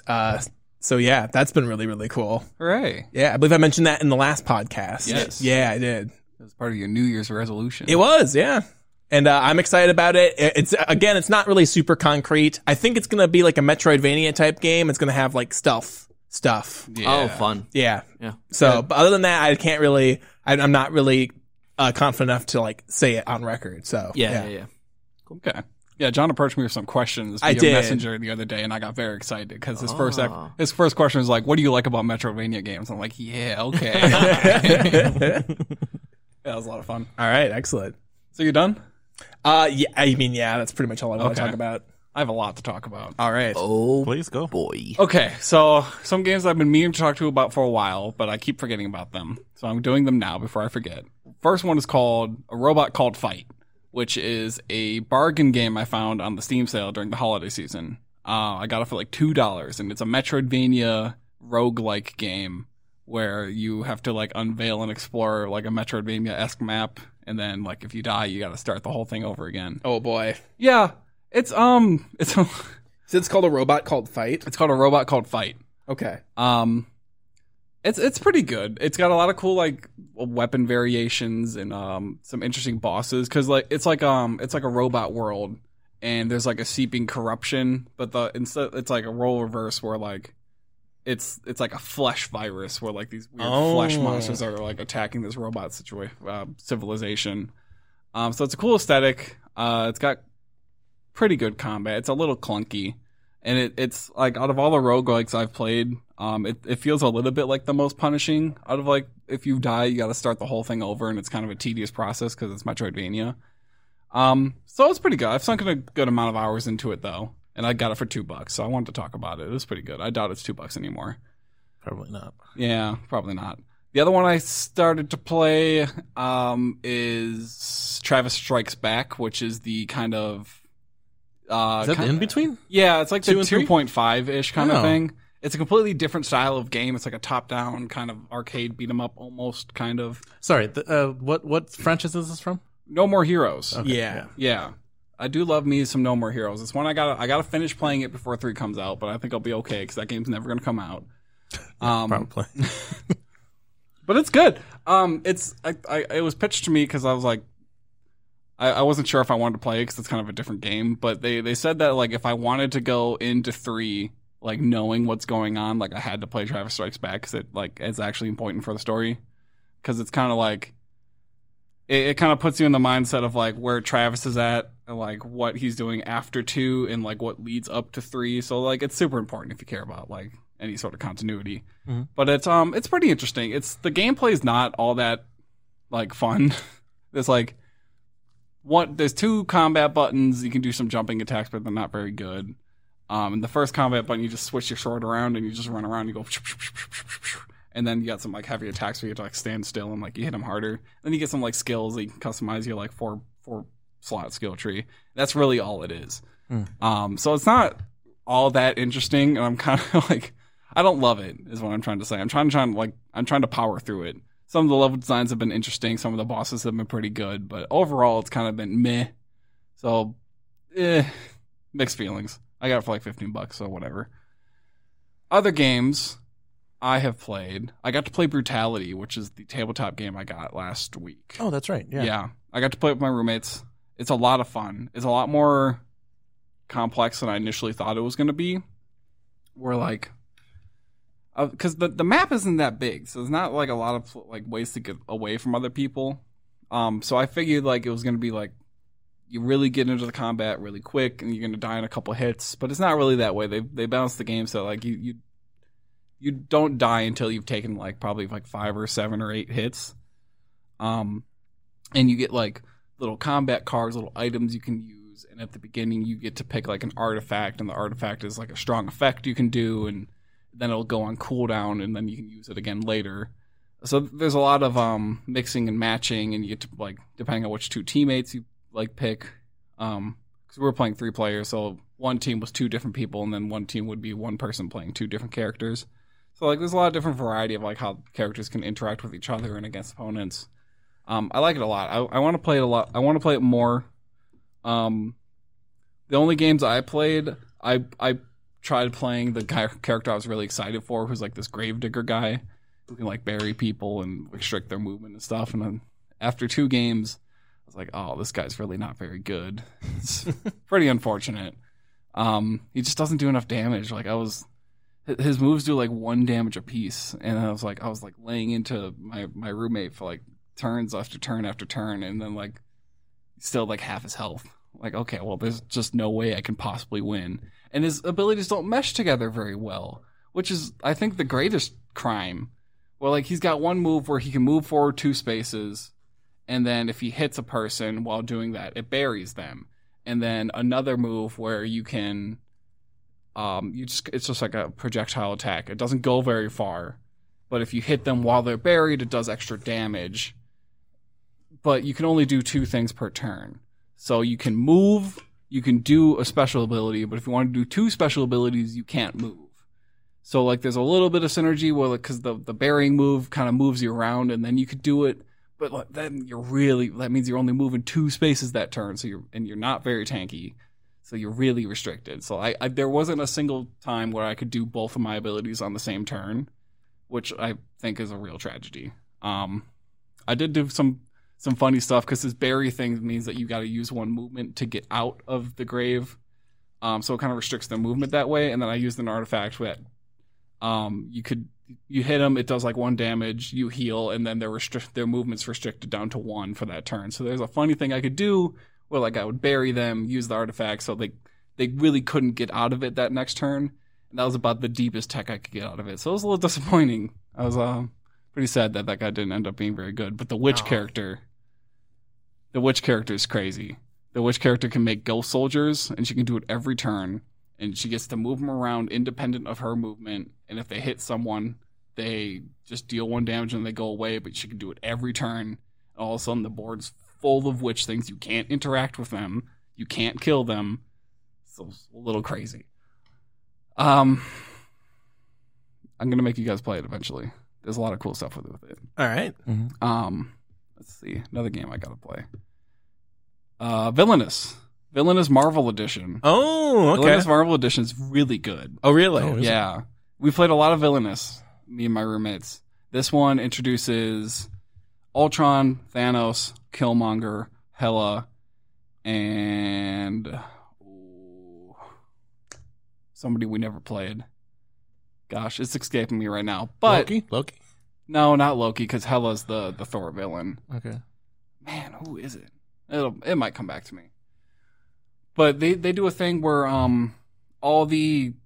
usually all the characters have their own individual fate decks, and that's how you fuck with other people. But for this version, all the fate decks are combined into one, because it's kind of like the Avengers as a whole are fighting against you.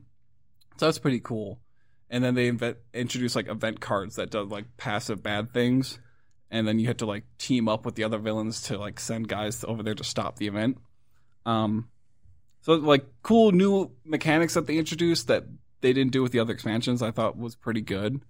But the best part is like each villain has like an intricate like 5-step plan that they gotta do for like their Master Graham scheme. Where like I was playing as Ultron, and Ultron you have to get 3 different upgrades, and then eventually once you get the 3 upgrades, you can do the Age of Ultron, and that's how you win the game.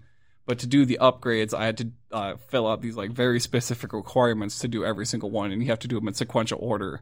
So it really felt like you were like scheming 5 steps ahead, like trying to set this up while managing how other people are trying to fuck with you, and luck with draws and stuff like that.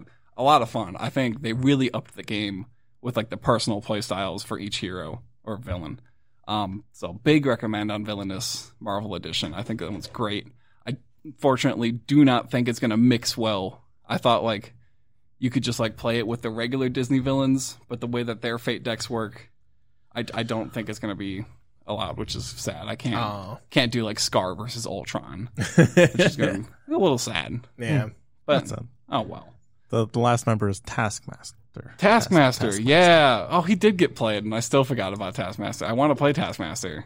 Taskmaster's cool. He sends out, the way he wins is that he needs to have like his own agents in like every other person's board, which is also new. You can send people to other people's boards, which you couldn't do in the other versions. But then he's also got like a hired goon effect where he'll give someone else like one of their allies for free, but then he gets money like to their power or something. So it's like he's training a guy, and then you're paying them for like a hired goon. Like they're the way that they're like gaming out these mechanics and like themes, I think are really good. Villainous is such a well-made game in my opinion. I can't recommend it enough. And then I painted a bunch of models. I've been doing a lot of painting.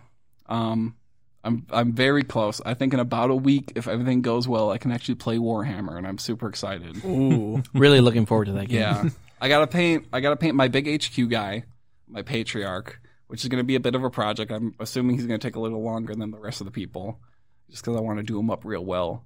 And then I have one more squad of 10 guys, and I'm not looking forward to that squad because I did one of those squads first, and it took forever.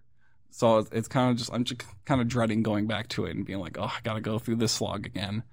But I'll push through it because I really want to play the game. So, yeah, that'll be really cool. Play classes are always really fun, and getting to play with Jason's going to be a good one. Yeah, I can't wait to cream Antonio. Oh. It's only happened 2 times, so good You luck. said 3 times last time. No, 2 times. Okay. It's Well, what is the truth? it was Tina and her sisters and a guy named Ben and his Blood Angels. Those are the only 2 times I've lost in a Okay. class. Well, He prepare for the third. has them written You down might in be his the book. third. No, it's just they stand out. I've done hundreds of play classes. I've only lost 2 times. Each Both of time he them- loses, he gets a tally mark tattooed to his skin, so he never forgets. both of them hurt quite a bit. I was pretty unhappy about both of those things happening. So. I'm not supposed to lose in those play classes. Yeah. Played a lot of Smash last night. Cool. Yeah. Any highlights?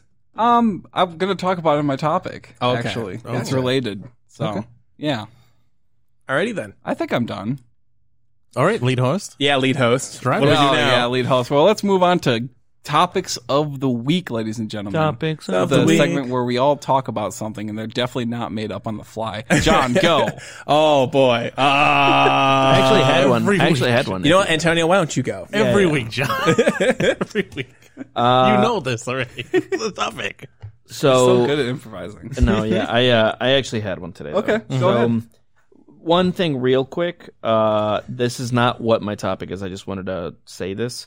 We are exactly 4 days away from WandaVision. Just wanted to. Ooh. bring Oh that yeah, out my here. friend won't shut up about it. Yeah, I feel like it's like the biggest thing that's ever happened in my whole life, dude. So next week, I can't wait to talk about it. But my real topic is in D&D when making a character. Okay. What is the driving factor for you when you make a character in D&D? What do you want to ideally get out of the character that you're creating? Well, for me, every time I make a character, it's always something different. Yeah, but like, what's the point?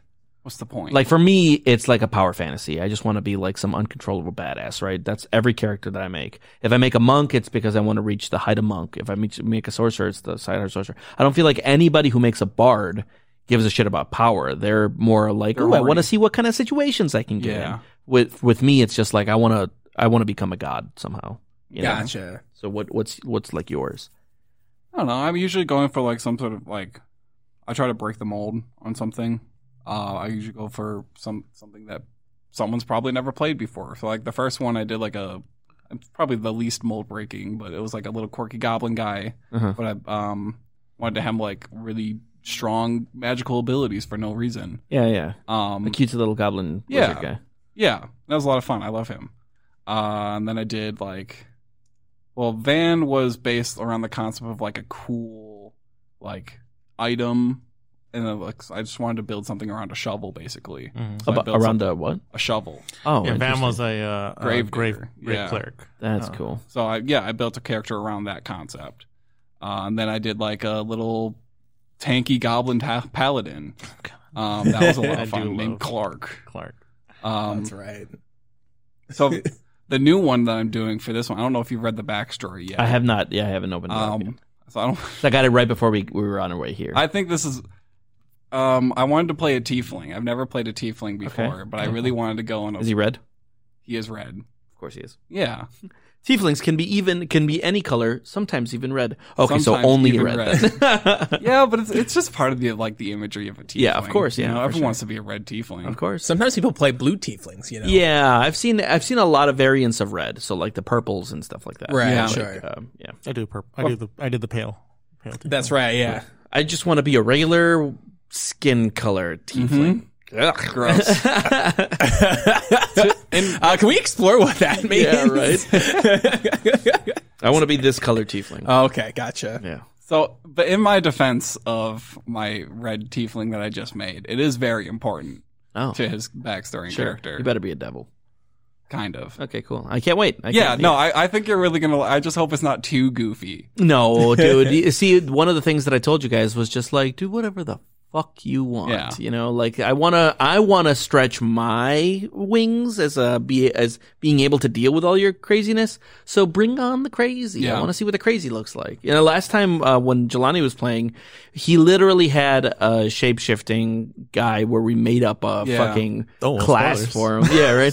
who had his own kind of like magic, like his Okay, I mean, magic if we're gonna break it down, the last character I did, he was a shapeshifter. Yeah. And the way that I guess if I'm gonna jump on this topic here, the way that when I create a character, I create a character in my mind that I think would be cool to experience a story with that character. Yeah, you know, okay. so that's the way I proceed. So, like the very first D&D character I made, I just kind of made like, someone who was trying to be a pacifist and left the soldiering behind, right? And I wanted to experience a cool D&D story as that character, as a pacifist. Yeah, that's rough. Yeah.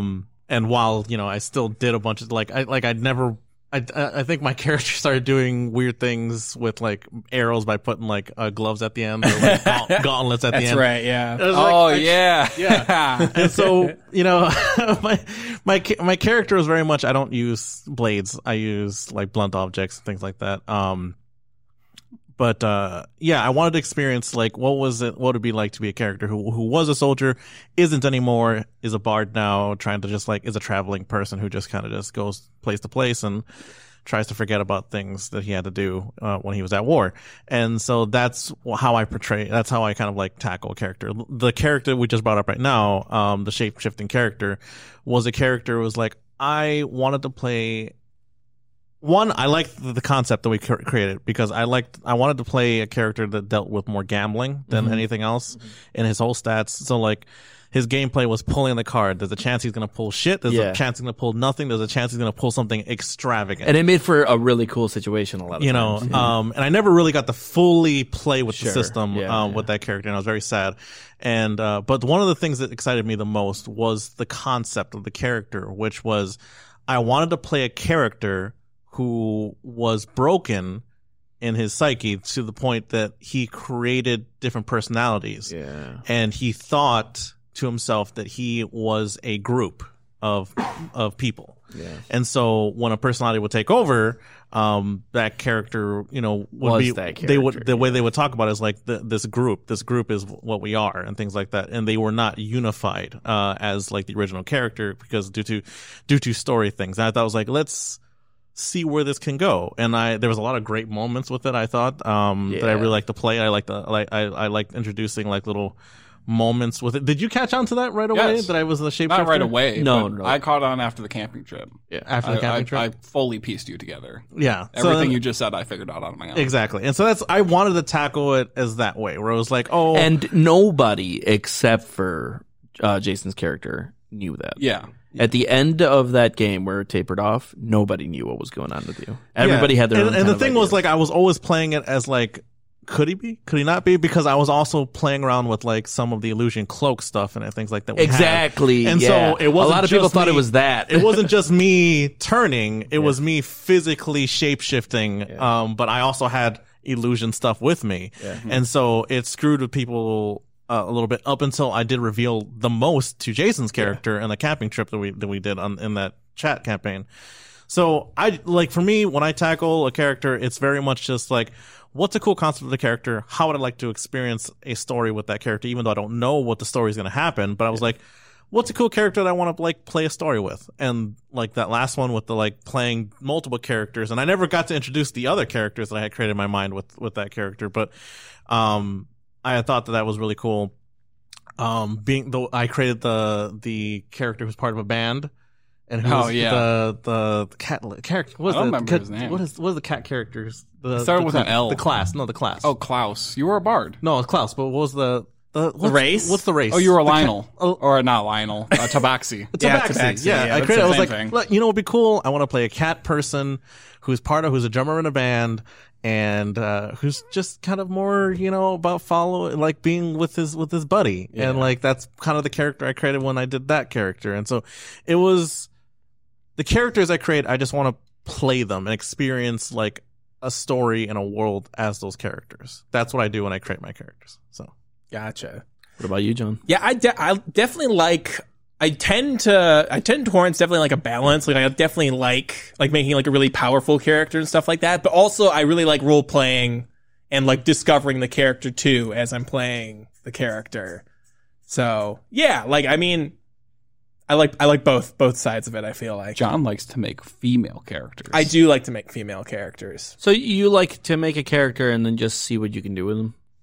I mean, yeah, from a mechanic standpoint, I usually like to build it like so that they're really powerful. But also, I like to give my characters a lot of like weird, quirky traits. Yeah, like I remember BQ, was that his name? Yeah, my Kenku character. Briki, yeah, that's his name. So like that's all you can say. Yeah, that's a pretty quirky thing. Yeah. There was a very quirky thing to do on an audio on a video recorded thing to not be able to speak. Well, I could say if I remember correctly, I could say my own name, and then I could also I could like parrot like other things I had heard, and I would use that to communicate. That's a pretty cool quirk, though. Yeah. It's a very cool quirk. That's the thing. Like if you pick Kenku, you're kind of shoehorned into it. That's in the rules. That's what they say in the lore for the Kenku, and I think it's like if you want to play a Kenku that can actually just speak like speak, it's fine. Yeah. But like they kind of like give you that idea, and it's like a good idea. Or like it's one of those like ideas where it's like a limitation, and it kind of like forces you to be creative in the way that you present the character.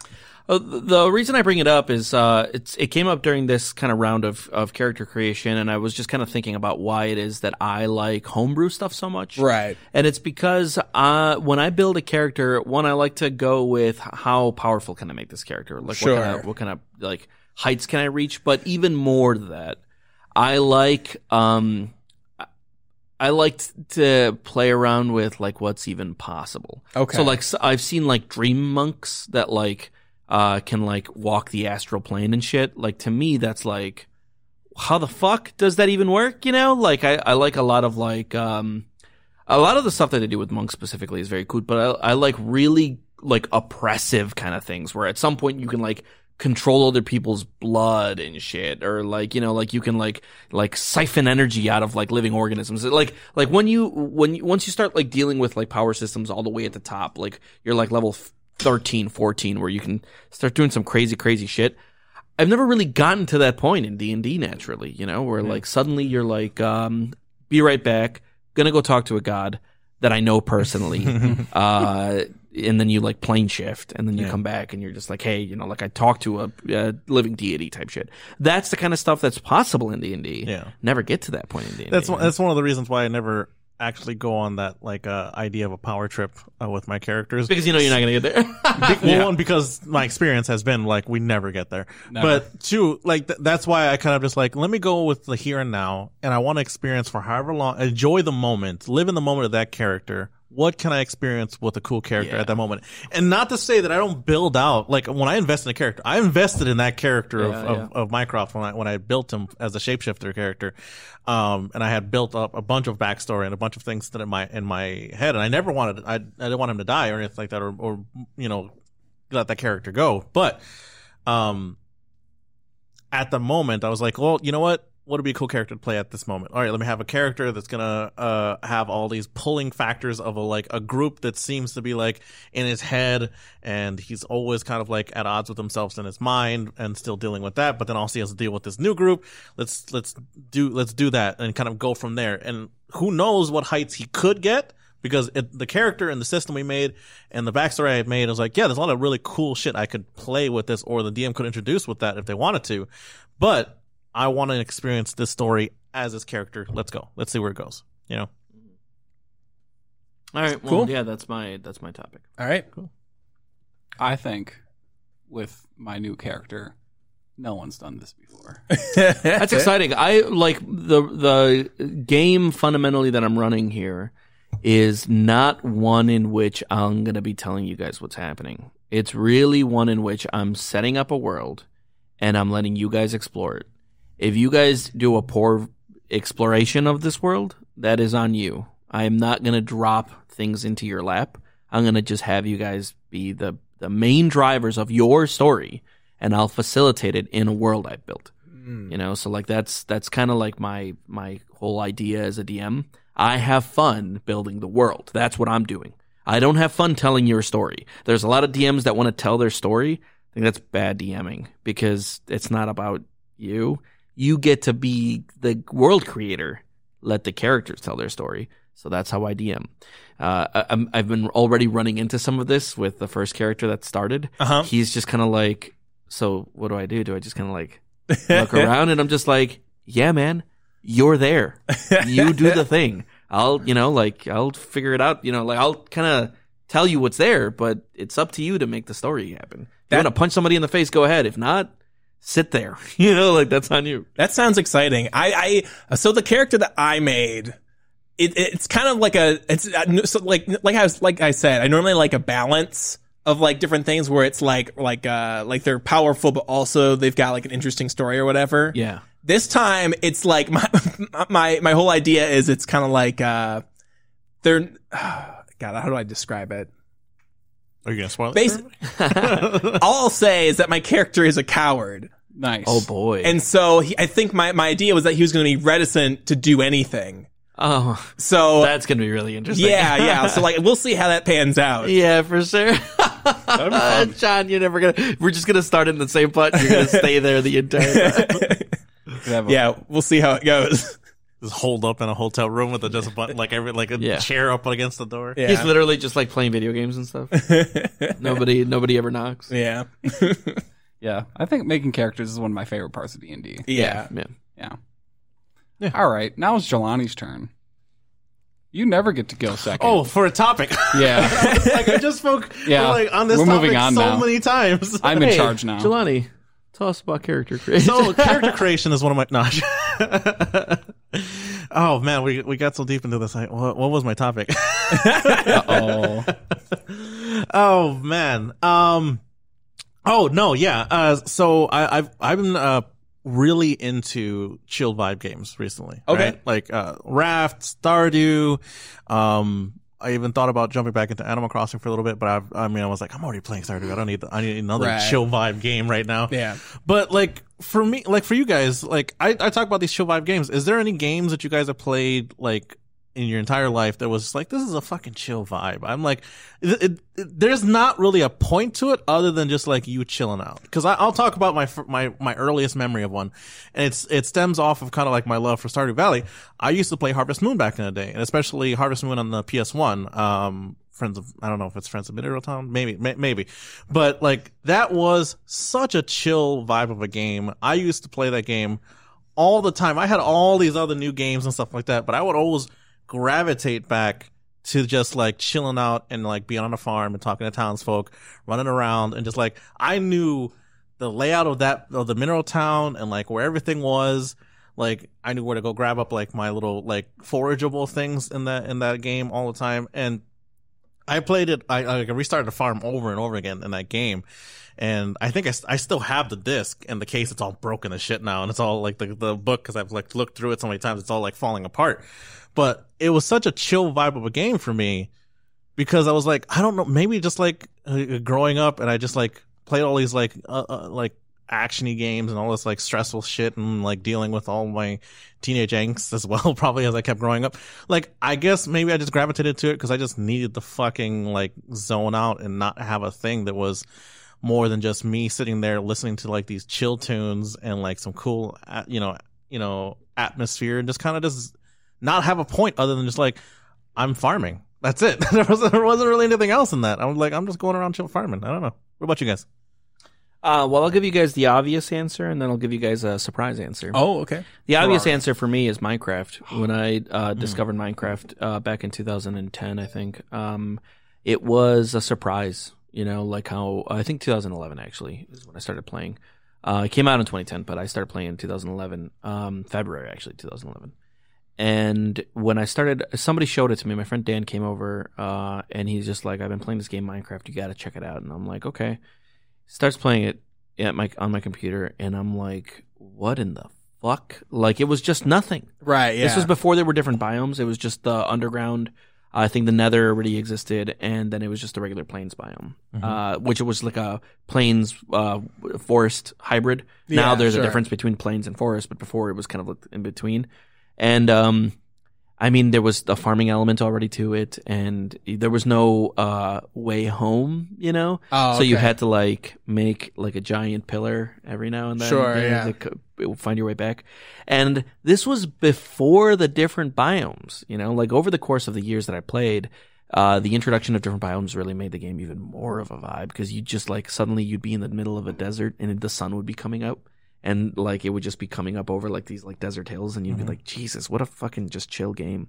Or you'd just be like, I'd be in the sea at home, coming back from a long, you know, like mine adventure with like two friends, and we'd just be looking at each other, and it's like at night, and you know, like the moon is coming up, and you're just all on boats in the middle of the ocean, and just like there was a chillness to that. Yeah. There was a relaxation to it that it's just like we don't have to do shit. We're just kind of here, you know. Just here. It's a different world, and we're just hanging out, you know? I love that aspect of the game. So that's like my obvious one. That's why people like Minecraft. But my surprise one is Age of Empires. Oh, really? Yeah, so the reason that I consider that like a vibe of a game is because you when you play with friends, when you play with my friends, the game was build time. So it would be what's our BT tonight, right? Now this was earlier in my life when there was more time to do things like this. Now I feel like I'm strapped for fucking time every moment of every day. But back in the day when it was just like I came home from work, there was nothing going on. What do you want to do? Let's play some Age of Empires. I got all night. You know, I could play till 6 a.m. I don't have to wake up. I don't work till 4 tomorrow. You know, like that kind of thing. Yeah. It was literally like, okay, well, how much BT you want? 2 hours? 3 hours? Let's do a 2 hour build time. Dope. And then it was literally 2 hours of just like hanging out with a friend on like Discord or something. Actually, back then it was Skype. And then it was, you know, just designing where I wanted my homes, where I was going to put my town center, you know, where the like government structures were going to be, you know, Sounds putting so up nice. the walls and like, you know, like it was just a city planner, Yeah. you know, and like once it was getting to, and you know, like organizing all of my workers and destroying all the trees and shit. And then once it was getting to that 2 hour mark, you know, like maybe the last 20 minutes are left. Okay. Start spawning your military. But up until then, it was just a city planner for me. And I liked that aspect of the game. Eventually, time was a more valuable resource in my life. And so even though we still did build time, there was more of an emphasis on getting ready. And so the game became a little bit more, not stressful, but like a little bit more poignant every decision. Sure. But before, back in the day, when there was nothing but time, I really enjoyed just kind of designing enormous cities. And then when, you know, like the game was over, I would be like looking at my opponent's city, looking at my city, just kind of like seeing how it sprawled out and differently. That was a vibe for me. But yeah, that's us. That's me. Cool. For me, have you guys ever played Fez ever? Mm-hmm.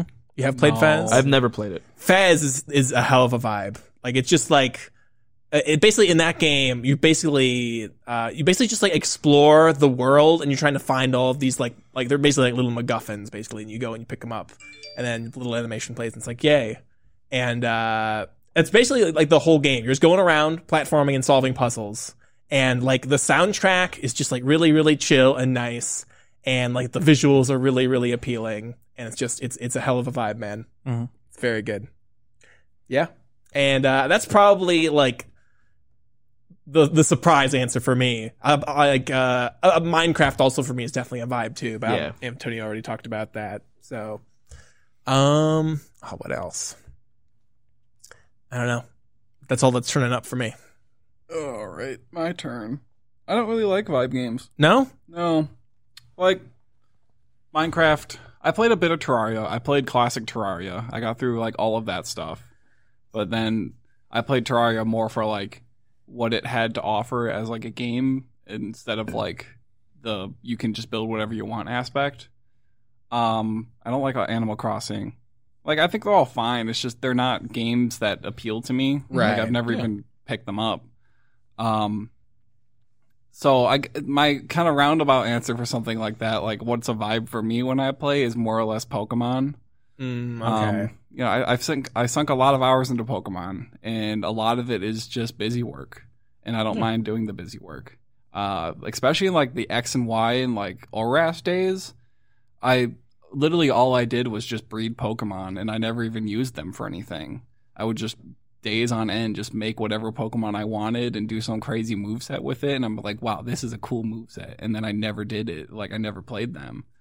And I do that now. Well, I don't do that now. I try to play my Pokemon in like online now if I build them. But even now, like with Sword and Shield, it's a lot of time spent like breeding, and I'm just like running around in a circle on my bike waiting for an egg to hatch. And then it's like, okay, well, I finally, I got the IVs done. Now I got to EV train it, and then I got to go get the materials to like do that, and then I got to get I might have to use a bottle cap or something, and I do that, and then, well, maybe I'll go to the battle tower, and I'll just do that for a bit because I feel like fighting. Maybe if I'm in a competitive mood, I'll go online. I don't know, it's just a lot of mindless work, and I just do it, and I watch TV or something with it, and it's just kind of what I do. And that's the closest thing I think I have. Yeah, I feel like that's the staple of what we're talking about is the mindless movement. Yeah. Because for Minecraft, a lot of that is what it was for me. Just like accumulating endless stacks of ore. For what, man? Because I want to fucking holding an ore in here. For no other reason. I'm just kind of grinding at trees right now. Yeah. I think it kind of has an adverse effect on me where, like, when Sword and Shield first came out, and the only area to really be in was the wild area in like the base game, and you hear the music of the wild area so much, and it's now if I go back to that area, I turn the music off. Like, oh, I've spent hours in here. I've heard this music way too much, and I don't want to hear it anymore. So it's kind of a weird adverse effect to it. Yeah, I can feel you. Yeah, yeah. There's something to be said about finding what your vibe is to chill out and kind of just like, I'm just gonna do this. It's just busy work. That's all it is. Kind of just like, oh, I'm just gonna mindlessly do this. Sometimes you'll vibe out to what the game is presenting to you, and sometimes you'll do this thing and you'll throw on some music, or you throw on a podcast or something like that, and kind of just like, this is my chill vibe right now. This is what I'm gonna do to unwind. And yeah, I could hop on and play a first person shooter or something like that where I'm like, murdering hundreds and hundreds of fools or something like that. Or you can just like throw something on that's just gonna be like, kind of doing it at my own pace, doing what I want, So yeah, that's why when the recent pandemic started, the COVID business. And like a lot of people are like, oh, I'm at home all day. I'm so bored. I don't know what to do. I'm just like, buy a video game. Like, literally all your time will go away. I don't even know what that means. I'm bored. Yeah. Right. There's it's a never ending list. Like, if I just was just like, you know what? I'm going to throw away everything I'm doing right now. Everything that I'm currently in the middle of. Throwing it off. I have enough stuff on the docket that my day is still full. There's no way to be bored. There's always something I can be doing at least. Yeah, it's like for better or for worse. Like, throw a video game on you. Doing something I still want to get to to Final Fantasy 14. Yeah. I talked about that last week. I still haven't gotten to it. Yeah. That's a thing for this year. I'm going to start playing an MMO this year. I haven't gotten to it because I just haven't been able to carve the time for it. Right. Yeah. Final Fantasy 14, make time for anything, So this to me is this show is a testament to how important this show is to me. Because I literally carve out my day off to do this with you guys. That's enormous for me because of how much I'm doing all the time. That to me is just like, man. Even Janet says to me, she's like, "You must really like doing that podcast." And I'm like, because I'm always complaining about how busy I am. Right. And she's just like, "You must really love doing that podcast because I carve out every Monday. I'm here with you guys. That's crazy." Yeah. Since we were on live camera, you've been doing joining us. Except for the past 3 Mondays. It was the holidays. Yeah. No, we were all busy. Every year that always happens. Yeah. Yeah, that's true. Yeah. It's so hard to get everyone available during the holiday season. Yeah. All right. All right. Lead host. Sounds like it's John's turn. All right. You better have something for us, John. Do you guys play the Elder Scrolls at all? No. Or like Skyrim? I played Oblivion a whole lot. I've never played played any one. of them. Never played one. No? Okay. No, I Well, then. The closest I ever got was Fallout. Okay, that's fine. So my question to you is, Elder Scrolls 6. We still don't have any details about it. 6? I thought it was 5. No, Elder Scrolls 5 Skyrim. Is it? Oh, Yeah, okay. Elder Scrolls 5 is Skyrim. And then Elder Scrolls 6 got teased, but like we basically got Like no 4 years ago, isn't it? Yeah, like 3 or 4 years ago. Like a long time ago when we didn't get any details about It it. was just that big panorama shot. Yep, right? that's Yeah. right. Yeah. Remember when we reacted to it live? I do. I remember being so hyped about it. Yeah, we reacted to. We got so hyped from a title card. Yeah. Well, because I know because my coworker who's a big Elder Scrolls fan, he plays Elder Scrolls Online, and Okay. they put a lot of effort into that. And I think that's where a lot of the attention's going right now. Gotcha. Okay. I don't know. Bethesda's probably a big enough studio where they could do both things at the same time, So- and maybe they are, but My conspiracy theory as to why the new Elder Scrolls has taken so long is because they were originally planning it to be like Fallout 76, where it's like a multiplayer experience. are they scrambling? And then now I think they're scrambling, they're like backpedaling to try to make it more like Skyrim now, basically. Well, I mean, do they need to do that when they have Elder Scrolls Online? well, I mean, no, but like they still came out with Fallout 76. Yeah, but that's a different franchise. Yeah, Dude, Fallout 76 kind of came and went, huh? it really did. Yeah. Yeah. People were excited for it and then disappointed by it. And then Well, I feel like yeah, that's what nobody- happened with Cyberpunk too. Like I bought Cyberpunk super hyped different for Cyberpunk, reasons, though. Been Yeah. playing Cyberpunk and then stopped. And I'm Very, just like, very different reasons. you know why I stopped playing Cyberpunk? Why? For the same reason that I don't do other things that I really want to be doing, because I do want to be playing Cyberpunk, because I didn't have any problem with Cyberpunk. It just wasn't good enough for me to carve time out of my day. for it. Okay. You know, like it's good, didn't meet the good enough threshold. Gotcha. Okay. Just like Kingdom Hearts 3. Yeah, man, remember I was so hyped about that, and I just fell the fuck Yeah. off of that game. I'm so true. glad I didn't let myself get hyped for 3. God, I was like pushing back on it for so long, and then like right at the end, I was like, you know what? All right, you got me. And I jumped in, and I was like, oh man, you didn't stick it. Boom, boom, boom, boom, boom. Oh, but anyways, my topic is like pitch me some like features you want to see in the new Elder Scrolls game. Maybe they were in older Elder Scrolls games and then they weren't in Skyrim and then you'd like to see them come back, or you just want you wanted Oblivion to be different or whatever. Dating Just Simulator. oh yeah? Yeah. Okay. Let me pick a girl. I think you could have married someone in the game, but it Yeah, wasn't yeah. that in depth. In It wasn't as Skyrim, in-depth, yeah, it was but pretty Just someone shallow. who followed you around.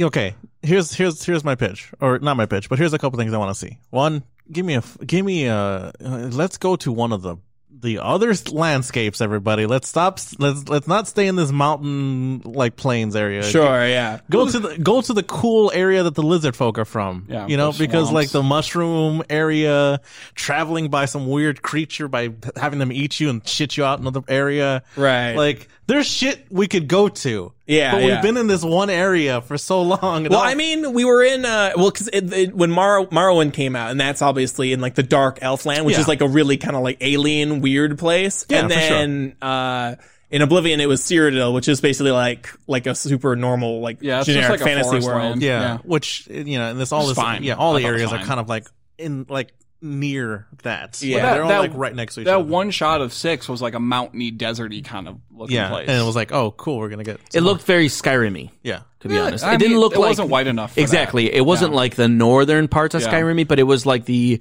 big open mountainous land kind of. It looked to me like they're going to do like a desert theme. That's what, like Yeah, where maybe. their Oh, really? cat people are from. Oh, That's man, what I I would- picked again, up. I thought There's it a was lot of like, brown. I would love that. Oh, really? I would I love didn't that. pick up on that. I thought it was just like lush. No, it wasn't lush. It was definitely like an arid kind of a thing. My guess is it's either going to be in the nation of Elsewhere, which is where all the cat people are from, Yeah. Which, or it's going again, I would love. be in Hammerfell, which is where all the black people are from. So Again, which it's a change of place because like the last Oblivion, Skyrim, and then I think like one of the early ones. I forget what it's called.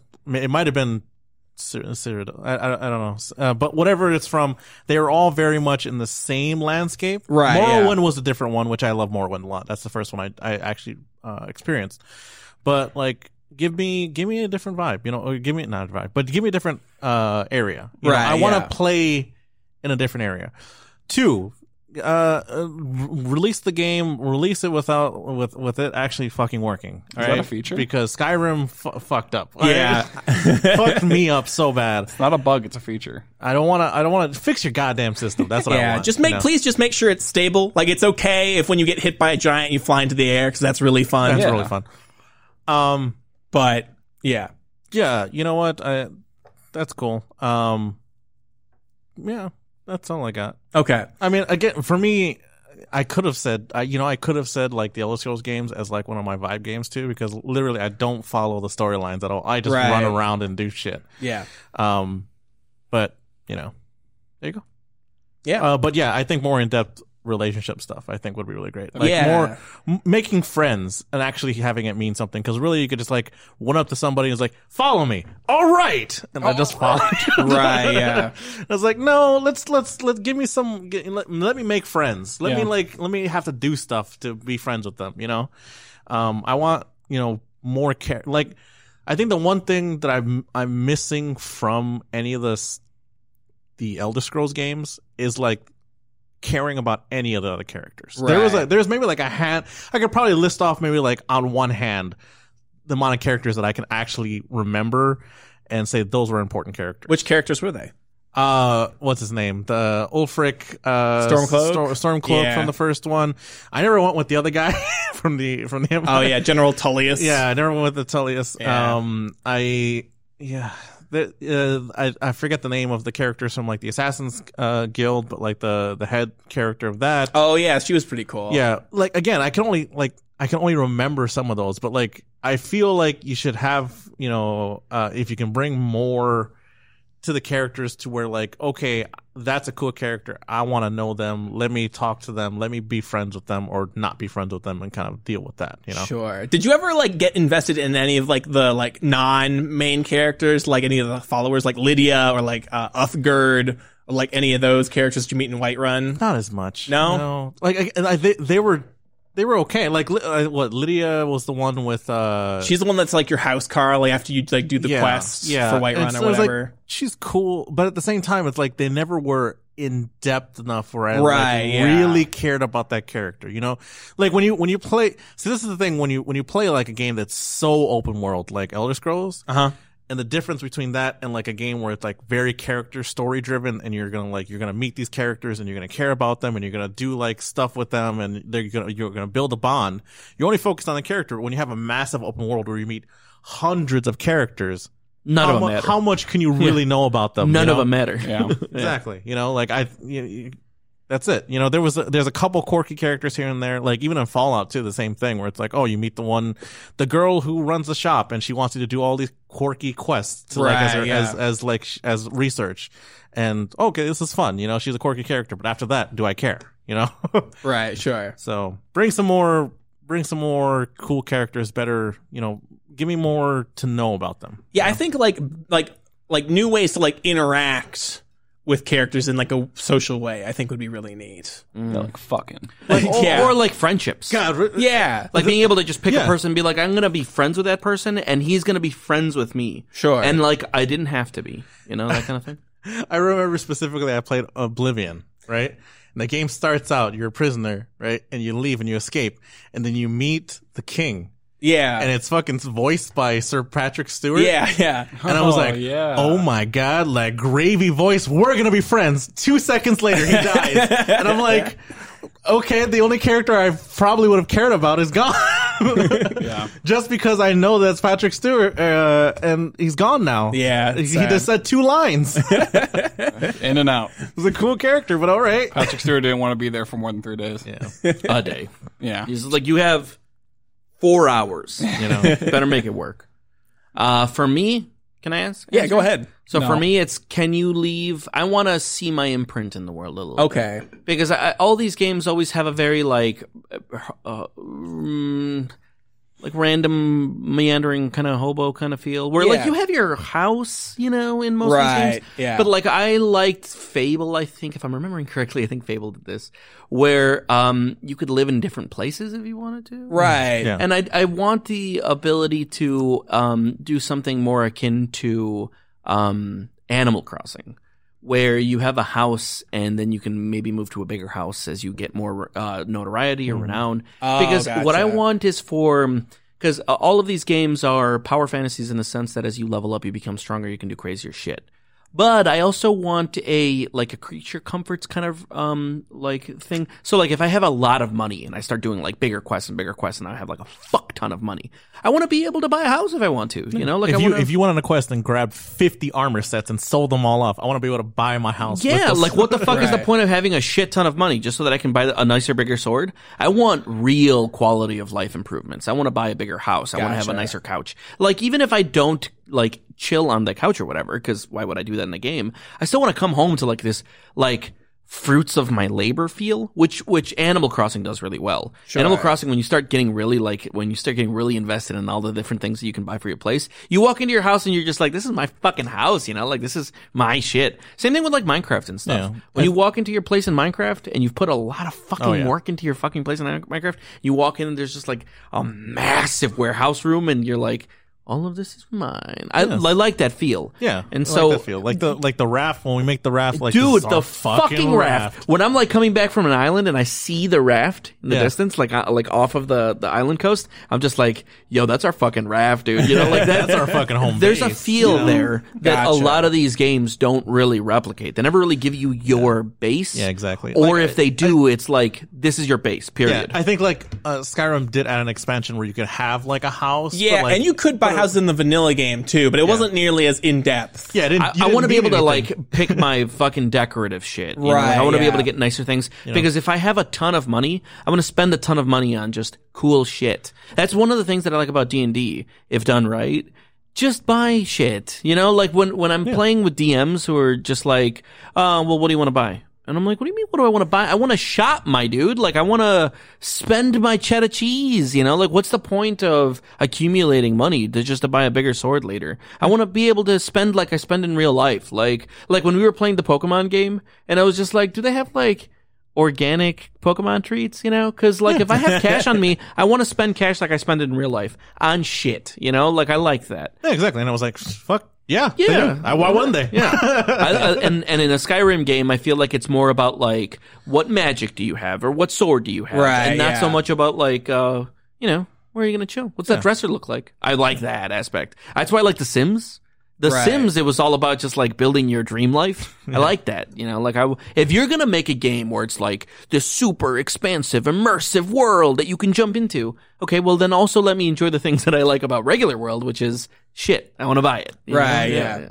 I'm kind of for Elder Scrolls 6. I'm really hoping they take the systems that they built for Fallout 4, where you build your own settlement and stuff like that. And I want them to expand upon that. And it's in Elder Scrolls 6, maybe you build your own little fiefdom. Fiefdom, yeah. Yeah, for sure. That'd be really cool. Where it's you have your own little town, and people bow to you and shit. Oh, that would be so cool. Just walk around like a goddamn kid. Well, I mean, that's what these games are, you know. Yeah. And now you've really explored what it means to have a single character that is fucking a god by the end of it. Uh-huh. Now let me explore what it's like to be the goddamn president, or a king. I come to my area and everyone there's just oh shit. Right. That's adding to the power fantasy. And let me be a god. Let me fucking fly in there and everyone's just I want to experience what that's like firsthand. And I feel now we're getting to a point in video games where it's okay, how much more can you expand this power fantasy? And will you please? Instead of just giving me the same shit over and over again. And when you're traversing the streets of your fields, whatever kingdom, little orphan kids come out and they claim to be your bastard child. Sure. Yeah. And then you can choose to accept them or not. Yeah. I like the idea of this, what Jelani was bringing up, being able to make relationships with random fucking people. If you want that person to be your friend, you can just start talking to them. That's a thing that's never been in video games because video games are just not that expansive yet. Actually, in Oblivion, there actually was a system where you could make friends, but it was kind of terrible because the way it works, it was this weird wheel thing, and you would try to spin the things around, and that was really stupid. And then actually, I don't know if you guys knew this, but Skyrim also has a friendship type system. Yeah, sure. But it doesn't have a mechanic to manually adjust that. So I think a lot of people go without knowing that it even exists. But if you do a quest for somebody, it will increase your standing with them, and then they will be I don't know exactly what the effects are, but I think like they'll give you like a discount and stuff like that. Yeah, like it was only like, and that's the thing. Like the way I was aware of that, but the thing is, it never went fully in depth. Like when I become friends with somebody, I don't want it to just be like, oh, hey, blah blah blah, and here's a new option. I want like to know about this character. Yeah. I want to be like, and this is it'd my be guy. so easy to do. Well, I say easy, never having programmed a fucking thing in my life. But what I'm saying is, like, other games have done things like this. Yeah. That you could just take those mechanics on and then apply them to this. So, for instance, Stardew Valley has a very cool, if you want to get to know people, you can. If you don't want to get to know people, you don't have to.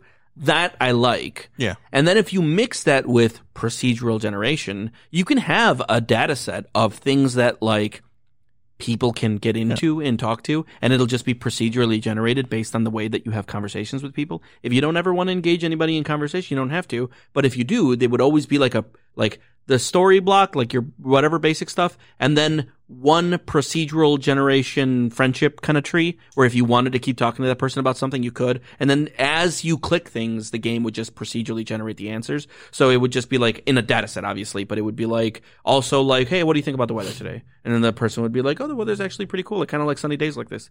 And you'd be like, oh, why do you like sunny days? And it would just kind of trigger more like procedurally generated answers. Like, oh, when I was young, I would just, but that would be filling a friendship bar.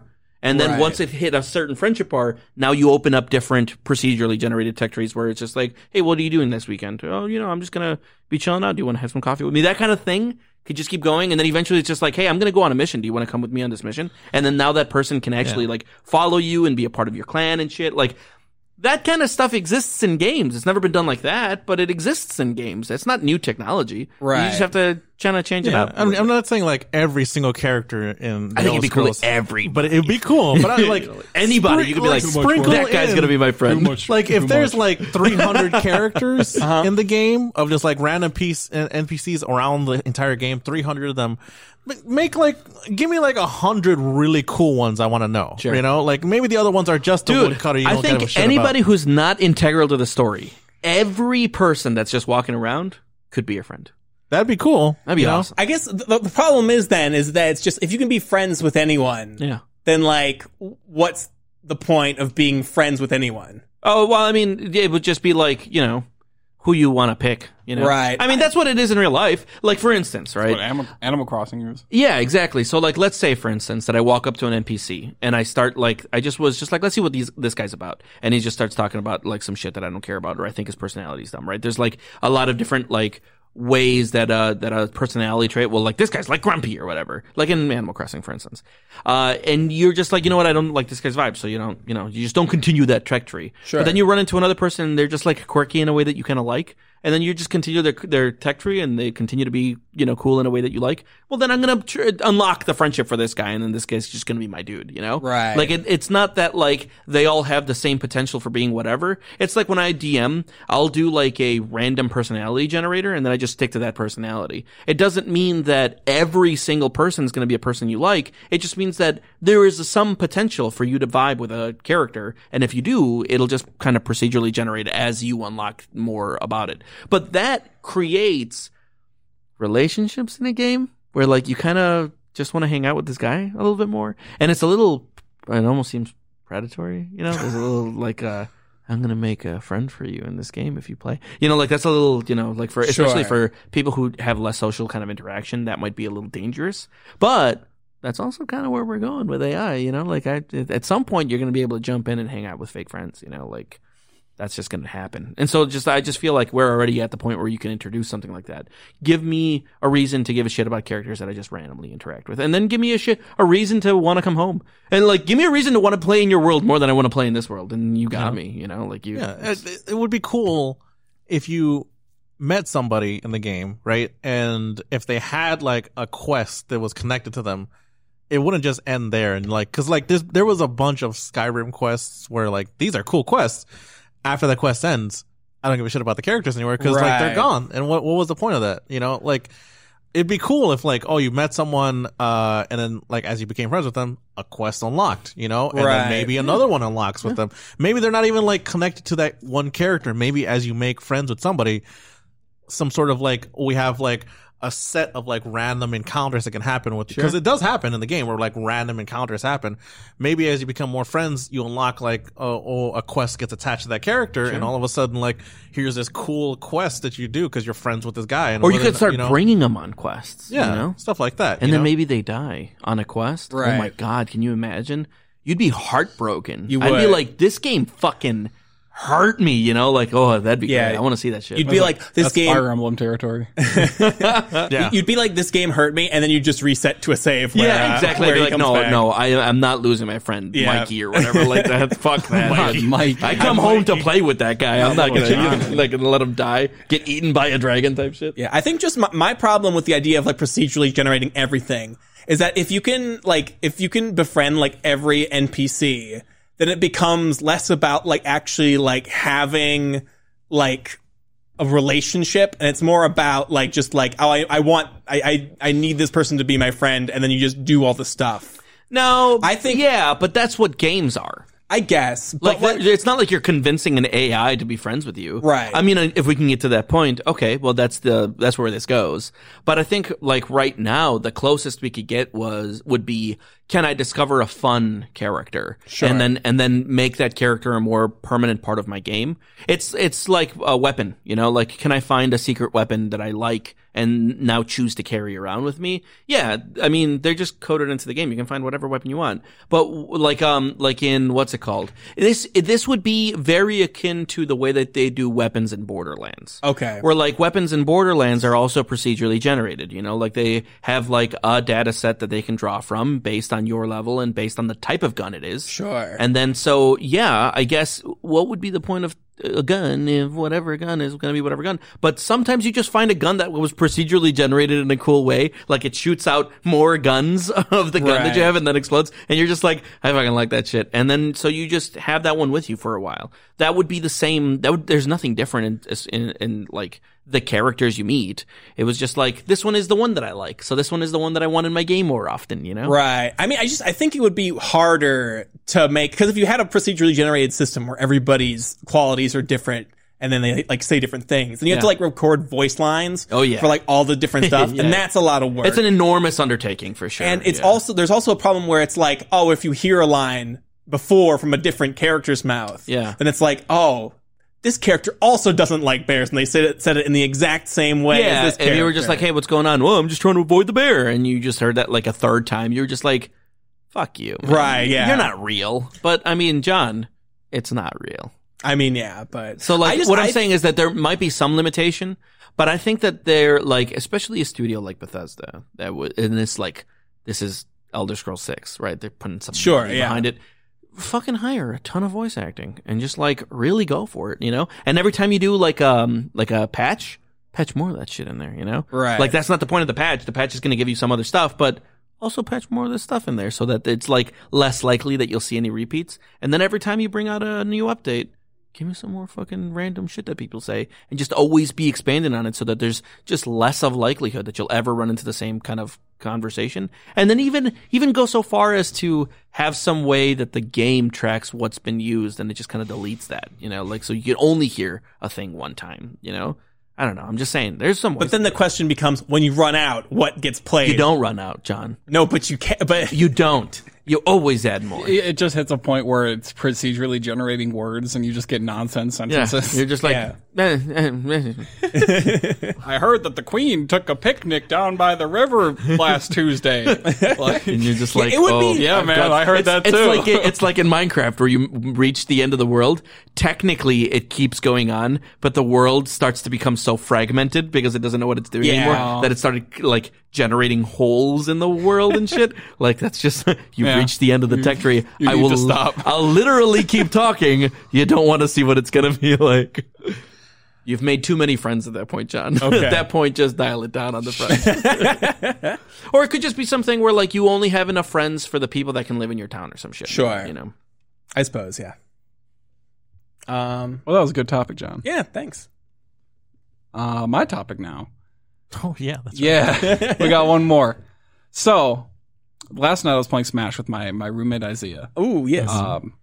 We were playing for a little while. he started playing Ganondorf, and I don't like Ganondorf. No. I forgot Ganondorf was a character. Yeah, everyone says he's really bad, but I firmly believe that Ganondorf is very good. But when I those of you who know, I'm sure, when I play Smash especially, I get a little salty. And like I'm just focusing on the game, and like I kind of just say the things that come into my head, and it's usually negative things. It kind of got to a tipping point last night. We started having a little bit of an argument.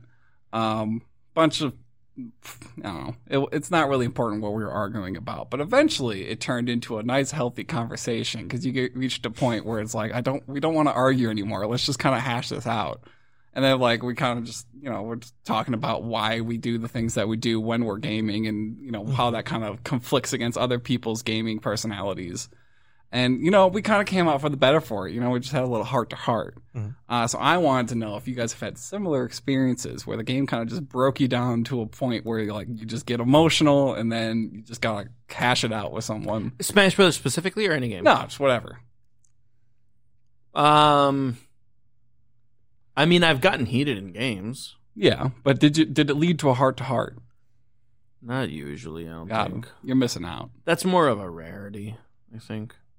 I've gotten heated in games where, we get heated, mostly with family. There's one night in particular where we were playing the Song of Ice and Fire board game. Oh, okay. Which is it took us 3 hours to learn. Is that the one we played? Yeah, we played that. Yeah, I played that once. It's like a kind of like a Riskish kind of. Yeah, it's like a big map, and you can muster and whatever. Yes, yeah. I loved that game. That was a fucking great game. And I would play that game at night usually with my brother and my cousin Alex, and we would play till 3-4 o'clock in the morning because it was a long game. Yeah. And we every now and then, because we're a family, we would get heated with each other and get really angry. But there was never a moment where we were so fucking angry that we started talking to each other about our truths, and then that got real fucking vulnerable, and then we're just we're better people for this. It's never happened with games for me. No, I can't. Not anything that stands out. I've gotten heated, sure, but never like that. Yeah, I got heated with Janet very recently playing Catan. Oh no! Yeah, my girlfriend Janet, because Janet, and I was actually kind of shitty about this because Janet has this way of when we're playing Catan, specifically not only targeting me as her adversary, but also poisoning the well against me, getting everybody to be shitty against me, and especially these days, I'm a pretty passive dude. I don't really get heated much anymore these days. But not angry. I rant against shit, but I don't get angry. Yeah. And I was playing Catan recently, and we were she right away starts poisoning the well against me, being really shitty with me, and and then I said to her, I'm just I hate playing Catan with you because it's like your job is to make me not have fun. You don't want me to lose, or you want to win. But the way that you want to win is to make it as unhappy of an experience for me as the whole time as possible. And I got a little heated about it, and I made it known that I was heated, And then so she kind of eased off, and she eased up a little bit. It was more of a neutral game now. And then I won. and when I won, I was actually, come to think of it, I said this after the game, I was just actually, come to think of it, I think Janet actually started playing that way because if she doesn't get everyone to team up against me, I will win. Actually, never mind, Janet. That was a good idea. that happens to me with Villainous a lot. If they don't all team up on you, you're gonna win. Because I kind of know how to weaponize my saltiness. Yes, yeah. And then I can I can use it and be well, you guys are ganging up on me. That's what I did. Yeah, exactly. I haven't done that. I kind of was just hey, let me have fun today. But then me having fun ends up me. I was just I monopolized everything real quick. Because, in some games, if people see that you're winning a lot, they'll all start to turn on you. And when it gets consistent enough, that just becomes the game where everybody turns on you. And I got a little salty about it. Yeah. And then when they were just okay, we'll ease up. Well, then you just let me win. Yeah, exactly. It's you fucking idiots. You should have ganged up on me. Here I go. This is my opening. Yeah, exactly.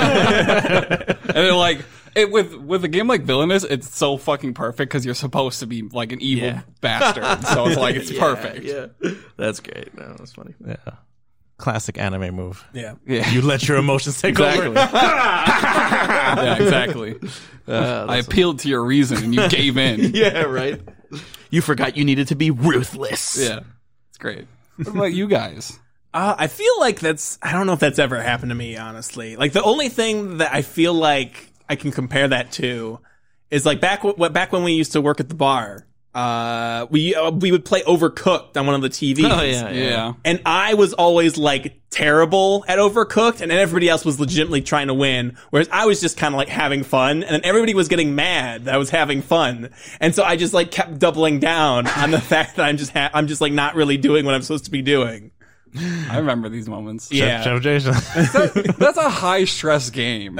So like when you're intentionally just fucking around, it's other people feel it. Yeah, because that game is literally valuing efficiency. Yeah. Like, you can get it down to a fucking science, because it's just like you're calling it out like a real kitchen. You're just like, who's cooking, who's on the burgers. So if there's one person just like, oops, it's on fire, like you're just like, dude, get out of my fucking kitchen. You're fired. Like you want to fire them. You want to, because you feel, especially, Chef Ramsay. dude, especially in the service industry. When you've like worked in the service industry, when you're playing that game, there's like a little trauma there, Right, yeah. where it's like it's touching the same areas as when you're in the fucking heat of it. So when somebody's just fucking off, it's like when they're fucking off in the heat of it. You want to just be like, yo, get fucked right now. I sat next to Jason as I saw him have PTSD. Yeah, 'cause we'd play like after a shift, and there were times where I was like, dude. I'm literally doing what I just did when I was working. Yeah, for sure.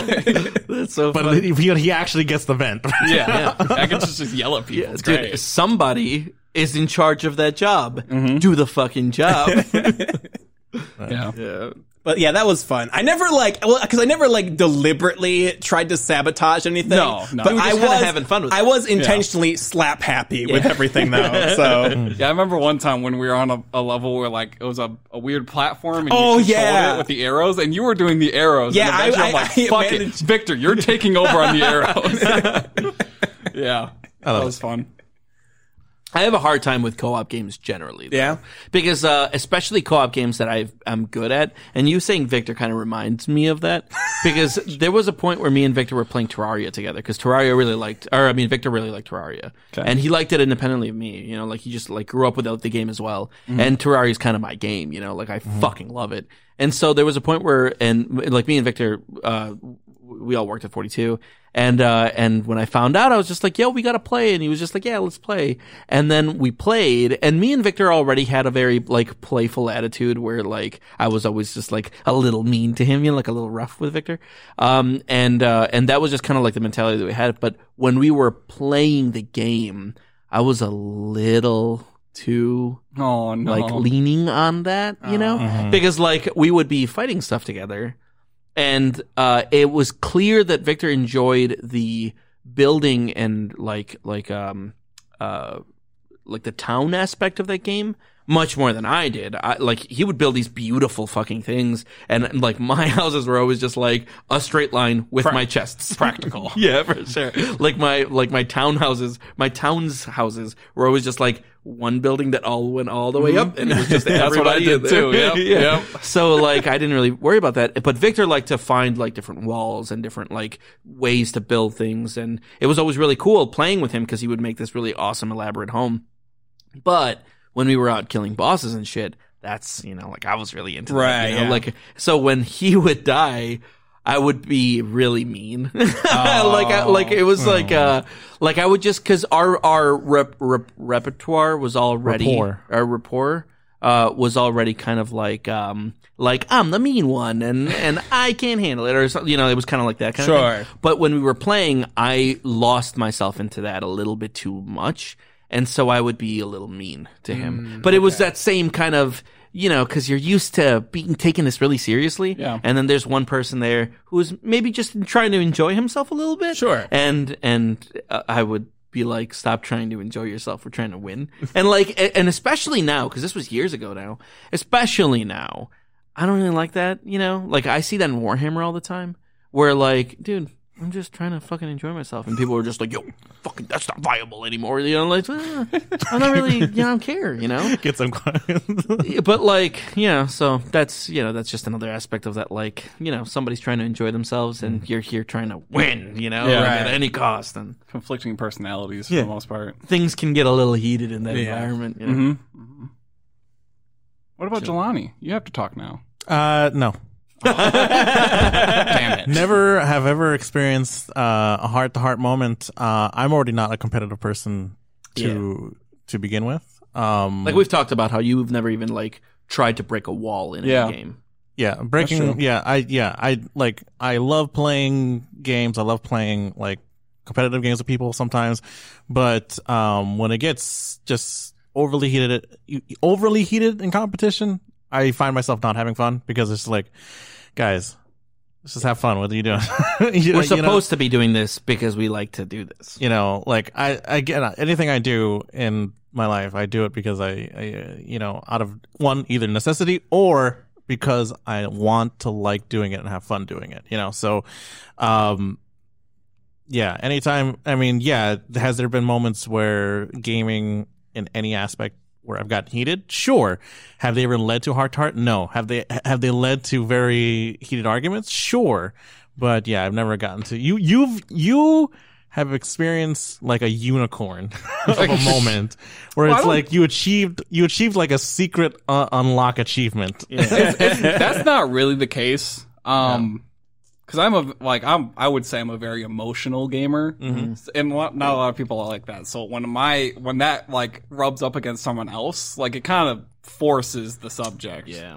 I'm well aware of that, and sometimes I feel bad about it, but there's not much I can do about it. I'm a very emotional person. I can be an emotional gamer. Sometimes I'm losing in a game pretty consistently, and I don't give a fuck. Like we play a lot of Coup, and I lose at Coup a lot. And I never really get salty about losing at Coup because it's a fun thing. It's fun to lose at Coup as much as it is fun to win at Coup.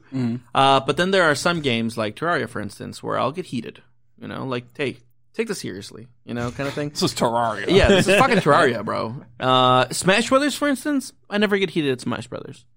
Maybe it's that I get heated when I am good at a thing, and that plays a lot into it. Yeah, because when I'm not good at a thing, I just don't take it seriously enough. Yeah, I can understand that. Like I have gotten okay. This is, or you're gonna get some Jelani backstory here. Oh, right. Jelani used to play poker a lot. Oh. So much so where I used to go to tournaments and stuff like that. Ooh. Oh wow. What? Yeah, I was a poker player. I was actually a poker player. I really enjoy this lore. I actually made it to like a third seat. I won some money, but like I got cheated. But what? Oh no! Hey Jelani, can we play poker together, man? Let's not dive into this. Oh my god! Jelani was every single week, at least twice a week, poker was happening, and not just a 5-star. It was Texas Hold'em, tournament poker, chips. Money was involved. Can I ask you something? Can I ask you something yes. before you go on? Did you stop doing this because it became a problem? No, not like that. I didn't have a gambling insurance. Okay, good, because I was gonna. My follow-up is, would you like to play poker? Because I really want to play poker with you. So here's the thing. Maybe, we'll see. We should have a poker night, guys. So here's cigars and beer. Cigars and beer. Dude. Yeah. Back in the day, that was my idea of like friends. Like, hey, when I hang out one day. When I get older, I'm gonna have a gaming room with a poker table, chips, and it's gonna be cigars and drinks. Dude, we can do that now, man. Like that. And that was my idea. Sure.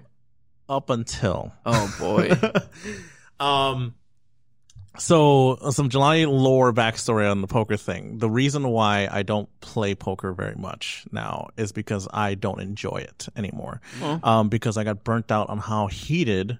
Sure. People would get with it, especially when it became a problem in like family stuff and everything like that too. Oh wow! And so I got burnt out on just how toxic people could get when they're competitive in that game, especially in that game because there's money. Yeah, and there's money involved and stuff like that. And it was always supposed. Dude, I played a $15 buy-in the other night with my. I was literally in bed.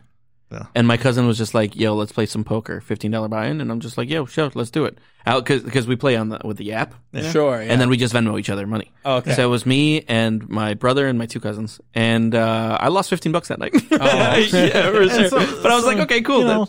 And so it's while I got pretty what's the word? I liked poker, but then at there was a point where I got completely burnt out of it. Like even now, even if I've tried to play it recently, it just doesn't. It feels like playing something that you just had like a very bad experience with. Yeah. That's So like there was like I've seen. I have never personally, because again, I've never been as competitive as I was when I was in this, because this was. It sounds like with poker you did break the wall. Stuff's on the line. Yeah, I guess I did, because I actually was one of the, when you were like, I think you talked about it last week when the masterclass and everything like that. Yeah. Playing the player, that was me. Yeah. Like I was playing the player. There was like a lot of moments where I made some people very unhappy with how I played. Because you were reading how they bet based on what they had. Their averages and stuff. Yeah, and stuff like that. So like I was reading a lot of that stuff, but I just haven't played in years now, because I got very burnt out of it because of how bad things got. Where like I personally never got involved with like an argument or a fight like that. There was maybe a handful of times where like we got heated and like it was just a bad vibe on the rest of the game. But like I've seen like actual fights break out in like in a game that I wasn't part of, and I was like, well, fuck, I guess I don't know if I want to be part of this game. And so eventually it's just like, man, why am I even playing this? I just don't enjoy it. Even playing with like people, like family and stuff like that, I find myself looking and playing these cards. I was like, I don't know if I'm like really having a great time, know. But like, yeah, it's a little backstory there. I think fundamentally, especially with poker, the important thing for a player of poker is to never go into a game with more money than you're willing to lose. Yeah. And when people don't want to lose that money, that can get ugly, because that's money. And money is your money. And so, like, if I'm going to throw down on a game of poker, like the other night when I played a $15 game of poker, I was very willing to lose $15. Yeah. When it became a thing, and I would always see a trend. It's very simple. It's very easy to fall into a habit of playing a game, especially like poker, where it's just cards, and everybody who plays poker will tell the other person who's they're playing with, like, how they should be playing poker. Right. And you just fall into that trap of just like, nah, you should have played it like this, bro. Oh, no, you laid that hand down. Or like, why the fuck did you call with that? And it's like, they're always questioning everything you do, even if you win or lose. It's one or the other. And so everyone's always trash talking each other, and it becomes eventually to a point where it gets kind of toxic depending on the people you play with. Yeah. Again, like I'm talking about like tournament stuff, like actual like you're not playing with like friends or family and stuff. Like you're going to the friends and casino family type sometimes shit. can get really heated, and sometimes they can get really salty. And then you have to see them the next day or something like that. And be able to say, "Hey, my guy, dude." I've honestly, I've only had positive experience with poker so far. Yeah. And I haven't played it as much as Jelani, clearly. But I've played it a lot. It was. I want to say I played it for. It was like a 10-year round where I was like every like it was weekend, and for 10 years. Yeah, I would say like 10 years. Wow. I would say, because like it was just like it started off as family games, and like the family games started involving money no matter what, and I was just like, okay, well, I guess I'm doing this. And then it became a thing where I was like, nah, fuck this, I don't want to play this anymore. How do you guys feel about poker? You like poker? I like poker, all right. Yeah. Do you want to play? Like it's the thing where it's like, if I play, I'm not gonna play to be like the super hyper competitive. I just like big games of poker, and I rarely play a bigger game of poker. It's usually 4 people. If it's gonna be poker, it's gonna be shoot the shit.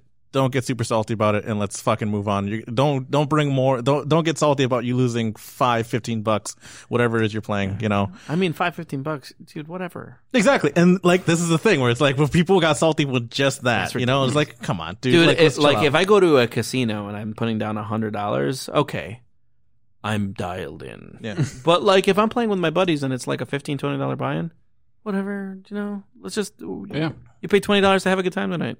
Who gives a shit? And if you won, cool. But if you didn't, whatever. Just enjoy yourself. Yeah. I don't play a lot of poker, but my family was a sheep's head family. I like sheep's head. I don't even know what that is. It's a card game. Yeah, I've never even heard of it.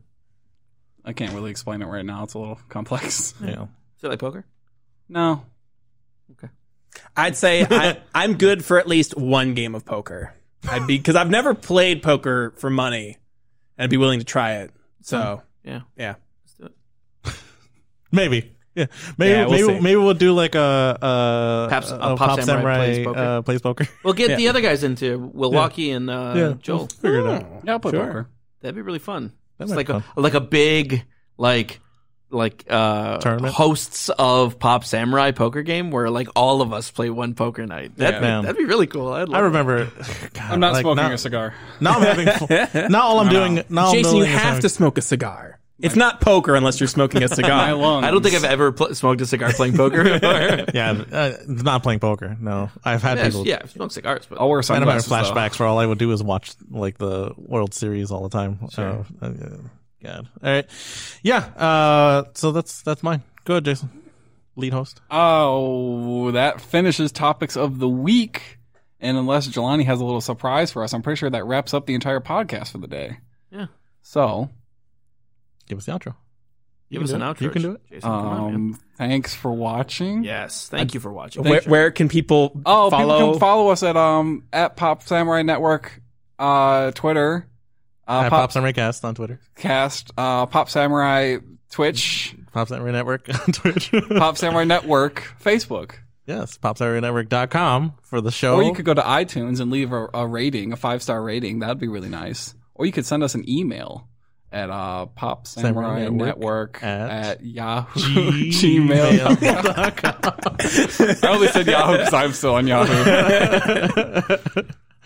You got it. I did it. You Perfect. You get better. I'm going to do this rotating thing Yeah? all the time now. Okay, great. I'll learn my lesson maybe. All right. No promises. Bring us out. Bye. From Jason, John, Antonio, and Jelani, we'll see you next week. Bye. Bye. Bye-bye.